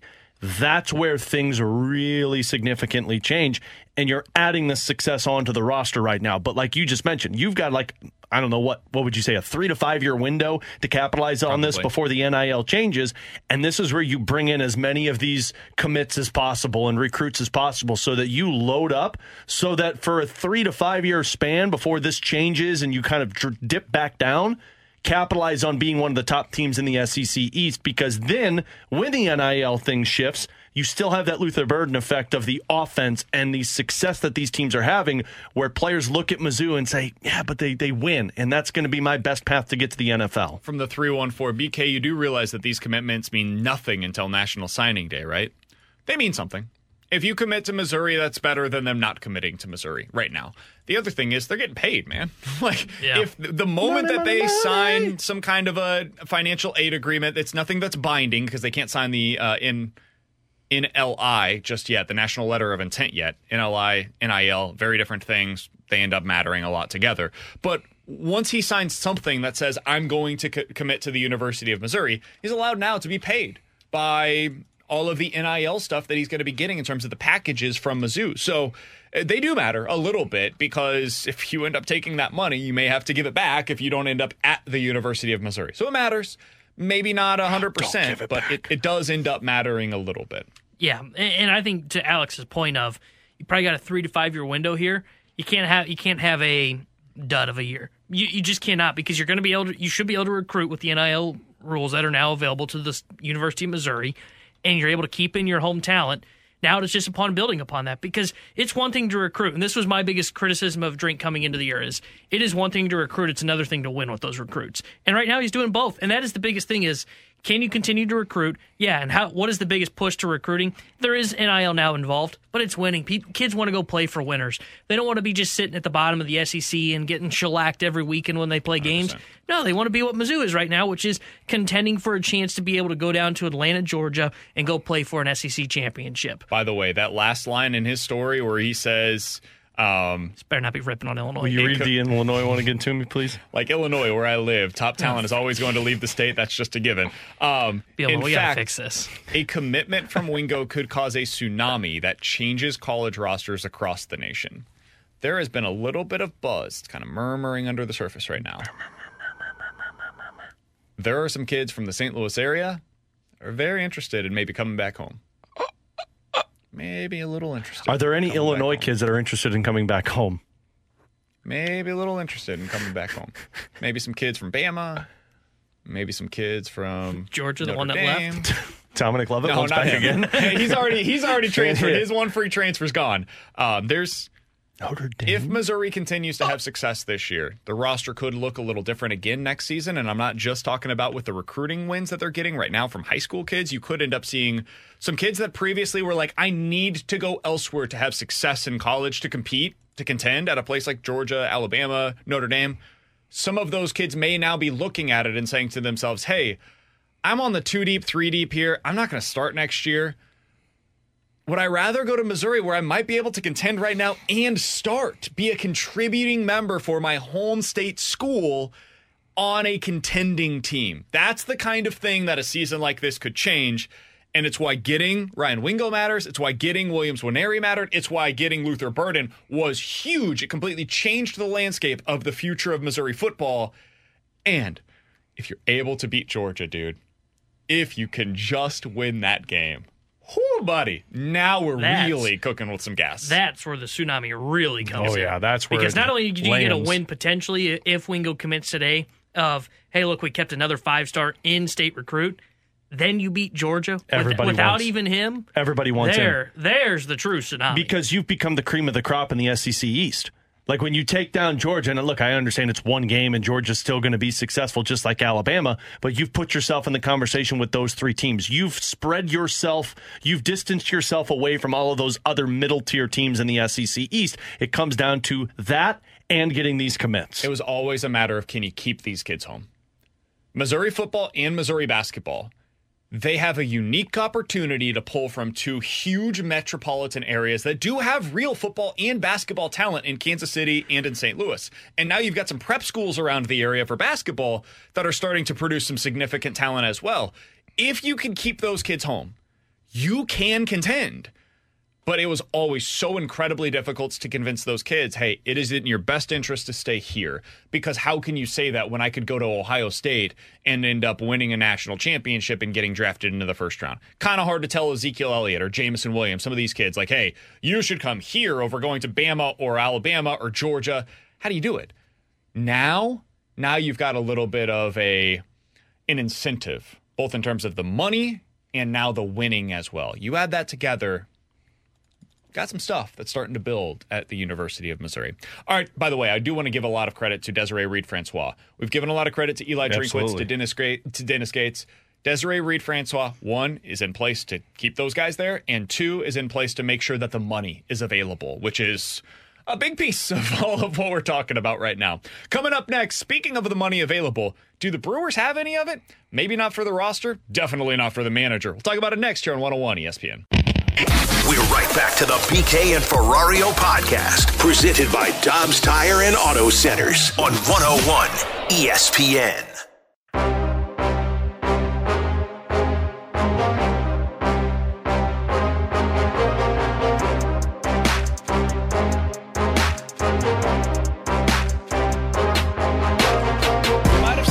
Of Craig Counsell in a Brewers uniform. Alongside Alex Ferrario and Tanner Hendrickson, I'm Brandon Kiley. Chris Kerber, the voice of the Blues, will join us here in just a little bit. But Alex, it was reported this morning the Mets have received permission to interview Craig Counsell for their manager job. The Brewers had initially indicated that they would not grant this permission. Counsell's contract was going to have to expire, which is going to happen within the next month or so. They have now changed course. The Mets are planning to interview him for that position. Now, this report also added that it is expected that Counsell will explore other opportunities, including staying with the Brewers. The Mets are also going to interview other candidates. This is not a done deal. It feels like one of those things where there's probably a rule within the Major League Baseball guidelines where they're required to interview multiple people. I think this is going to happen. If I had to guess, I would guess Craig Counsell probably going to be the next manager for the New York Mets. If it does, Alex, if we go down that path, what does this mean for the Brewers? Start it with me, T-Bone. Blow it up, blow it up, blow it up. How do you act like you lose, in my opinion, the key component of that team being successful over the last few seasons? You lose that and sit here and act like, yeah, we could stay competitive. Now, you still have Corbin Burns and Brandon Woodruff, although he's not playing next year. And you've got a great bullpen that includes Devin Williams. But you only got, one more year of Corbin Burns, one more year of Brandon Woodruff, and then you're going to have to really pay them. And other than that, like we're talking about under contract next year, with the exception of arbitration, Christian Yelich, Wade Miley, Freddie Peralta. Now, you've got some good, talented young players in your system. Yeah, woohoo! Sounds like the Cardinals going into this upcoming season. Like, you've got talented young prospects that are top players. You've got pieces in place.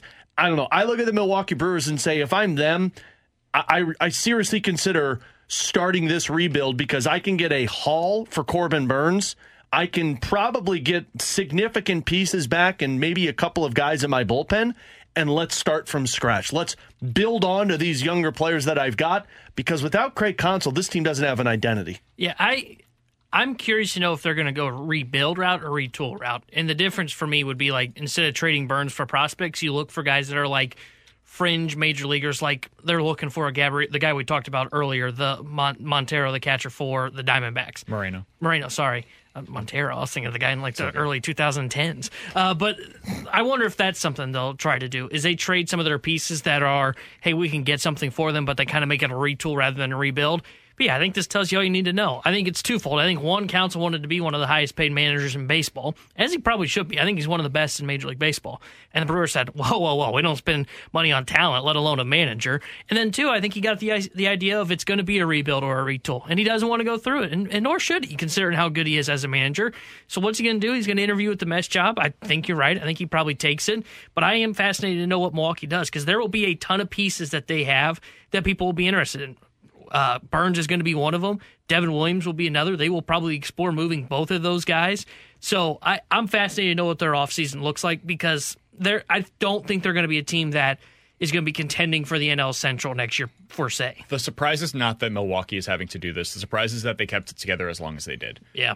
7 straight years in terms of the full seasons, take away the pandemic season in 2020, weird year. 7 straight years of 86-plus wins. That is really hard to accomplish in a market like Milwaukee, man. In fact, it's nearly impossible. Like, Milwaukee and Tampa are 2 of the only places that have been able to have this kind of sustained success at that level of a market. And they're doing it with a payroll that's hovering around, what, $120, $130 million? It's not like they're out there spending a ton of money year to year. They've got Christian Yelich, who signed long-term, but otherwise, man, you've got Corbin Burns on the final year of his deal. Willy Adames, final year of his deal. Brandon Woodruff, final year of his deal. You are running out of runway. These are the guys that have made this recent run possible for you. I think it's time to get out from underneath some of those contracts. It's time to start to retool. I don't think this is going to be a rebuild. I don't think they're going to be terrible for like a 7-year stretch the way that Pittsburgh has, the way that we've seen at times from Cincinnati in the past. I think it'll be relatively quick, kind of similar to what the Chicago Cubs have done recently, where it was like 2 or 3 years of not being great. But it is going to be hard, because this is a fan base that has become accustomed to winning. And without Craig Counsell there, without David Stearns in that chair anymore as the president of baseball operations, I know it's been a year, but only a year. We haven't seen yet what it looks like with Arnold as the primary guy making big-time decisions. I think you're about to see them go through a bit of a retool. See, I feel like it might be longer than that, because Milwaukee has just historically been a team that's not been willing to pay a lot of money for talent. They have been making some big moves, though. Like, they had CC Sabathia that they brought in at the deadline. They ended up trading for Yelich and then kept him long-term. Like, they're willing to spend on a couple of guys. I mean, they've got right now under contract Woodruff and Burns making big-time money next year. They scream like Cardinals, though, in terms of, like, they're willing to spend money on, like, 2 guys, 2 or 3 guys, and then the rest is just, well, we internally will figure it out. But that's the case for most teams, man. I'd say there's like 12 teams that actually spend big on a bunch of different players. They're kind of like Arizona or like those other mid-tier markets where, yeah, you're going to spend on a few different guys, but there is a legitimate budget that's in place where, hey, you can't go over this, and if you try to, like, we're going to have to move some of these other guys around. It seems like they're spending it on the wrong guys, and like now you've the Brewers. I'm like in the past, like you've gotten the right guys with Corbin Burns and Brandon Woodruff, like those guys, but now you've allocated all of this money to Christian Yelich as that top dog. That's unfortunate, though. He had a back injury, and I mean, I don't think there's anything that you can do about that. Yeah, sometimes it just doesn't work. But I didn't mind that contract for them. I thought it was a pretty good one, honestly. They, like you said, he just won MVP. And this year, by the way, Christian Yelich was good.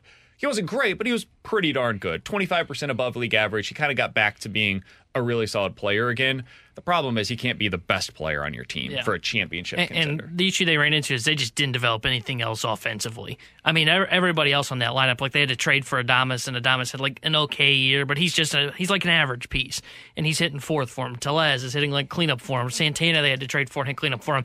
The problem is they kind of fell into that pendulum swing where they had all this pitching, but they could never develop that bat to equal out a good team. They just never had that. I've got some breaking news for you. Oh, is Craig Counsell going to be the manager of Mike the Schilt, New York the manager Mets? of the Padres? No, it is Cardinals related, though. Oh, Yadier Molina, bench coach. Congratulations. Cardinals just made a move. Who'd we claim off of waivers? Who'd we sign to a contract extension? Did we bring back? Did they DFA James Nail again? Oh, God. They added another infielder, boys. And, of course, look at the picture that they used. Oh, I haven't even seen this. Who is it? I want to know. Hold on. This is the prototypical Cardinals move. The player that they have acquired, the picture that they used is from the team that is in the World Series currently 100%. That did not play last season for that team. Correct. Way to go, Cardinals. He played for him this year. He's going to get a World Series ring, in fact. Oh, so World Series champion coming to the Cardinals. Buddy Kennedy. What the hell's the point of this move? Oh, our 40-man roster is now at 40. Now you're not going to be able to make any moves. Former 5th-round draft pick this year in the minors. Had an OPS of 900 in the PCL. He then was moved to Oakland, where he didn't play quite as well. But when he was in the Arizona Diamondbacks organization, my dude had a 318 batting average and slugged 485. Put together a really nice season. Hold on. Did he even play in Oakland? No. In the minors. He didn't even make it to the 11 Oakland days in their minor leagues. Can I tinfoil real quick? They're trading somebody? I think they make this move if they're looking to move a Sajaci. Or who was the other one they got at the deadline this past year? Prito.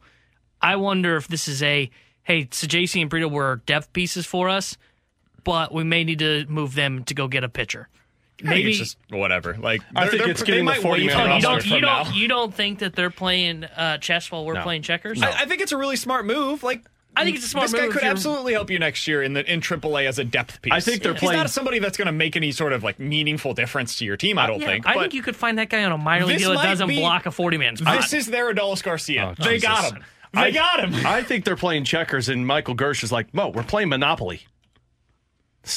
They're not even playing the right game right now. Chris Kerber, the voice of the Blues, next. We're right back to the BK and Ferrario podcast, presented by Dobbs Tire and Auto Centers on 101 ESPN. Bring out the Zamboni! It's time for Curbside with the voice of the Blues, Chris Kerber, brought to you by Scott Lee Heating Company, a proud Mitsubishi Electric Elite contractor.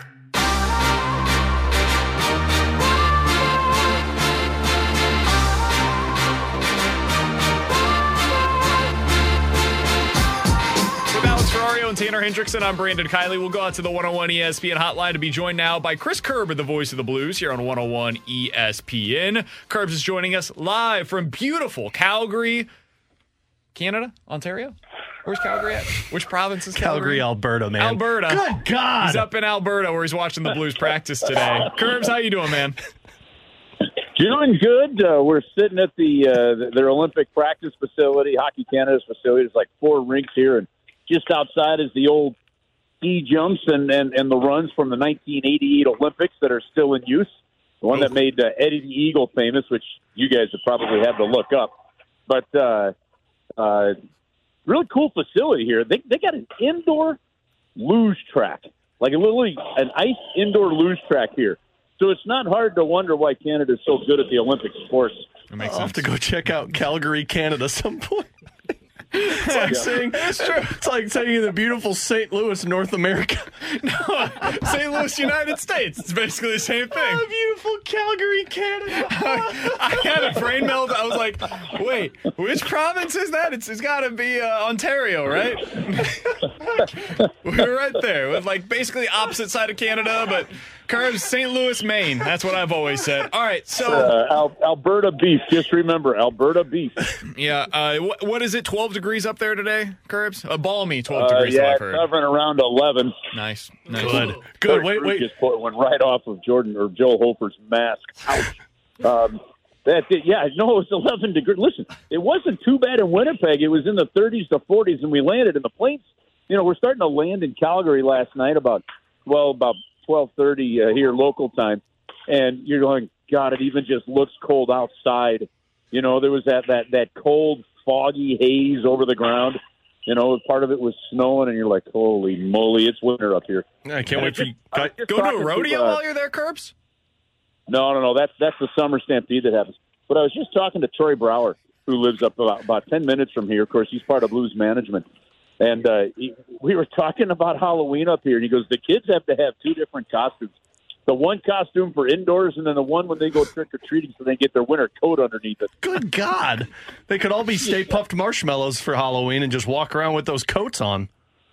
That is exactly what I said. Ghostbusters is a popular outfit up here, apparently. Damn it, Kerbs. You and I have worked together for too long coming up with that one. Yeah, don't worry about it. We'll find you'll try to name some line, and we'll fix that closeness. Yeah, that's very true. We've spent 2.5 minutes filibustering before we have to talk about this. Because you said Calgary, Canada. No, you're right. I did that on purpose. That way we wouldn't have to spend too much time on what happened last night. Touché to you.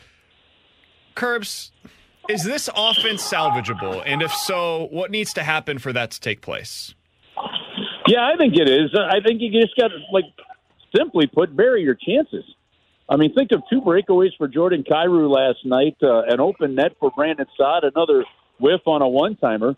And even if 2 of those go in, we're probably not worried about the offense today. We're probably talking about a Blues win. If nothing else, at worst, we're talking about an overtime game again. So, yeah, look, more so than the scoring, it's just the chances, to only get 4 shots on goal in a period, 3 in a period, 6 in a period.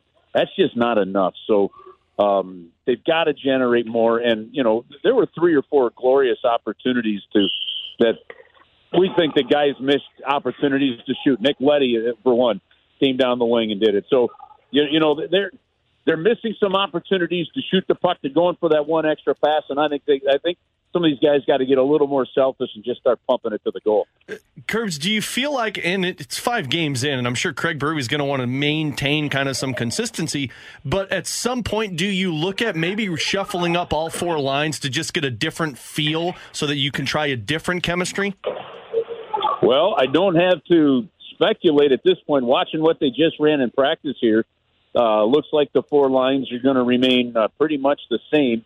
The only change we could see based on what we're seeing here is it looks as if it's going to be Marco Scandella paired up with Robert Bortuzzo tomorrow night. That's and because they've got Perunovic skating with Tucker right now. So that looks like that'll be the pairing that we'll see, the only change we'll see. So the thing of it is, Alex, I don't know that there's a whole lot of, different opportunities. Do you put Jake Neighbors in that top 6? I like the way he's working and kind of coming along. I don't think I wouldn't mind changing up a power play unit. I wouldn't mind seeing Verana on that top power play unit with his shot, to be honest with you. I'd just like to see more Verana in general, Curbs. Yeah, well, and that's the challenge. Now, the interesting part about that, Brandon, is when you start to look at the minutes and how it goes, do you get more production, less production, depending on the minutes played? But, yeah, at some point in time, does Verana move up into the top 6? Now, had Buchnevic's injury been longer term, I think there's a chance at some point you would have seen that. Well, with Pavel coming back, and he looked tentative in the first period last night. Looked like he didn't want to get contact, but he definitely got more comfortable, felt better as the game went on. And then obviously had an impact with 2 points in the game. But I think had you seen Pavel Buchnevich out longer, you might have had your wish. So, Curbs, we had this conversation earlier in the show. Do you feel like the Blues have enough game breakers on the team to get this offense back to what we expected it to be? Well, Craig Berube is absolutely losing his mind right now, barking on the ice. That's fantastic. We're broadcasting practice live. I know, I love it. There's passion out there. Do they have? Look, you know what? In all honesty, they don't have that one guy, I don't think, at the moment that could change the game with a snap of a wrist like Vladimir Tarasenko did for so many years. That's truly what they're missing in one avenue. Now, I think if Jordan Kyrou can become that, guys, I got to tell you, and I don't know if I'm on my own island. I haven't had a chance to talk with the coaches and do a deeper dive on this one. For being a lightning rod of a player a lot last season, especially with his defensive effort, I think Jordan Kyrou has really done a good job this year on a lot of that. With you on that one. Totally agree. Yeah, so can he become that guy? I think he is. I think there's another level of creativity with the hockey puck to see from Jordan Kyrou at some point in time. And then, more importantly, guys, maybe that game breaker or that changer you're talking about, it's just got to be better execution between Robert Thomas and Kyrou and his line mates. I mean, sometimes these passes are hot, they're not flat, and I think there's just got to be all-around better opportunity there. And if that happens, it solves your problem. Curbs, we'll get you out of here on this. We just got another minute or two. What have you thought of Robert Thomas to start to the season? Just okay. Like I was just saying, I think there's an opportunity for him to make better plays. When he takes shots and they go up and they miss and he does the banner reader, I'd like to see less of that and just a little more confidence in his play, even when they miss the net. But there's clearly a lot more to Robert's game. Curbs, we appreciate the time, man. Enjoy yourself up there in beautiful Calgary, Canada, and we'll talk with you again soon. Yeah, all right. Can't wait to get home to beautiful St. Louis, United States. It'll be great. Thank you. Good to talk with you as always. That's Chris Kerber, the voice of the Blues, one of the best in the business, joining us as he does each and every Wednesday here on 101 ESPN. You idiot. Calgary, Canada. That got me so I'm good. disappointed he's not going to rodeo. I'm sure there's something going on. He said it's a summertime thing. You think you're doing a damn rodeo when it's 11 degrees outside? Everything's indoors. That's true. I mean, when you're in Calgary, I don't know Canada. why it would change if you're doing a rodeo inside. Well, the bulls are cold, man. I mean, keep them indoors. Well, maybe it's cold indoors. If it's 11 degrees outside, it's got to be cold inside. No, it doesn't. Yeah, it does. You think Curbs is cold right now? No. Probably, yes. My man has a nice coat on. I guarantee he's wearing 4 layers right now. Jamie probably doesn't wear any layers while he's up there. He's just like... Jamie lived in... I think Jamie probably walks around in his Speedo in this weather. You think he's even got the Speedo on? No, God, no. Standing in front of the mirror with the curtains open. If you missed anything from today's Canada! show, be sure to check out the podcast page. Calgary, Canada! 101ESPN.com and the free 101 ESPN app is where you go to find it. It's all presented by Dobbs Tire and Auto Centers. By the way, we have been presented on YouTube on the Air Alliance team cams so far today. So if you missed anything, you can also check it out there. 101 ESPN STL is where you go to find it. You can always watch us on YouTube during the show or afterwards. You can go back and rewatch everything. T-Bone does a great job of being able to mark through of what the segments were. So if you were like, I missed this specific segment, go back and listen to it that way. You can hear about how Illinois never gets the in-state recruits if you go back to the 1 o'clock. That won't be on there, but this segment will be labeled BK Learns About Calgary, Canada. BK Learns Geography. Geometry, right? With the voice of the Blues, Chris Kerber. Yeah. Alex. Brandon. Today's been a tough day talking about your beloved Blues. It's been all right, though, man. I've powered through. The emotional side of it has kind of moved on, and now I'm focused on the next game. All I'm going to say is that I like looking at numbers. I like looking at the black and white of the sheet and finding out, okay, is this real? Is what we're watching sustainable? Is it good? Is it bad? Where are we at? And the Blues have 120 shots through the first 5 games of the season, which is the fewest that they've had through 5 games since 2005. They've only had that 2 times in the entirety of their franchise history through 5 games. By the way, this is at 5-on-5.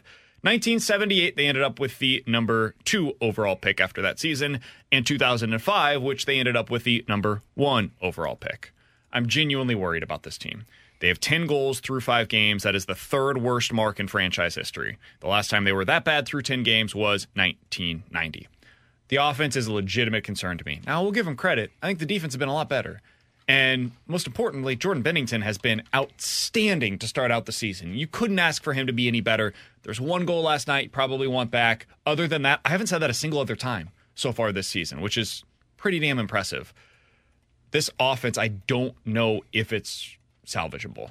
I heard what Curbs had to say. I hope he ends up being right. But through 5 games, I have not gotten a whole lot of signs that that's going to be the case. Yeah, I mean, the chances are the part that's probably most concerning through all of this. Like, you talk about how this team can score goals, but we're also talking about the chances that they're getting, and it's a lot of one-and-dones. And I just wanted to look at this. 1977, you said, was the year? 78. 78. So that year was, I mean, their roster at best was a 22-year-old Bernie Federko, and then the 2005 roster, like we were talking about a team that was down to its bare minimum studs to try and figure it out. So those teams didn't have the game breakers. Sure. This team does. Does it? That's what I think we're going to learn. And that's what we're going to find out. Then they're going to be okay. And if Robert Thomas is the player that they think he is, he's going to help. If Jordan Kyrou is the player they think he is, that's going to help. If they can get Pavel Buchnevich back and healthy, that's going to help a lot. If they get more ice time for Jakub Vrana and we feel like he's that guy, you've got the pieces in place. It's just this is the season to prove it to the Blues. 100%. And Jordan Kyrou has proved it in the past. Robert Thomas has proved it in the past, but not as the number 1 guys. Now is when you have to show that you're the top dogs. Corsi rating is not the end-all, be-all. I think it can be overstated sometimes. Basically, if you're curious what it means, it's how often are you controlling the puck? How often are you in the offensive zone? It's more complex than that, but that's the simplest way to put it. This year, the Blues have a 39% Corsi rating, which means, on average, the opposing team has the puck. They're generating offense themselves about 61% of the time. That is the worst Corsi rating that they've had through 5 games over the last decade. And it's the worst by a wide margin. The previous worst was 44%, and that was last year through the first 5 games of the season. I just want to see them be able to generate a little more offense, man. I understand that you're going to be in your own zone more because of the way that you're playing defensively. I get that. but you've got to be able to create and then sustain that ozone time. Get the cycle game going a little bit. They've got players to do it, I think. I just need to see it. I read a piece from Joe Haggerty of the Boston Bruins because they're off to a 6-0 start, which nobody saw coming when you lose Bergeron and Krejci. And Brad Marchand talked about how it's 5-man support. That every time we're in the offensive zone, we know that 2 guys are behind the 1 player going after the puck. I haven't seen that yet this season with the exception of the Pittsburgh Penguins game. You get back to that, Corsi rating is going to go up, and we're talking about more offense. He's Alex, that's T-Bone, I'm BK. Jamie Rivers is going to be joining the show live from Calgary, Canada, coming up here in just a little bit. You guys can listen to us again tomorrow. Hopefully we'll be celebrating the commitment of Ryan Wingo. Feels like this one's getting a little weird. Fingers crossed that ends up being the case for the University of Missouri. We'll break that all down tomorrow at 11 a.m. The Fast Lane's coming up next here on 101 ESPN. You've been listening to the BK and Ferrario podcast, presented by Dobbs Tire and Auto Centers on 101 ESPN.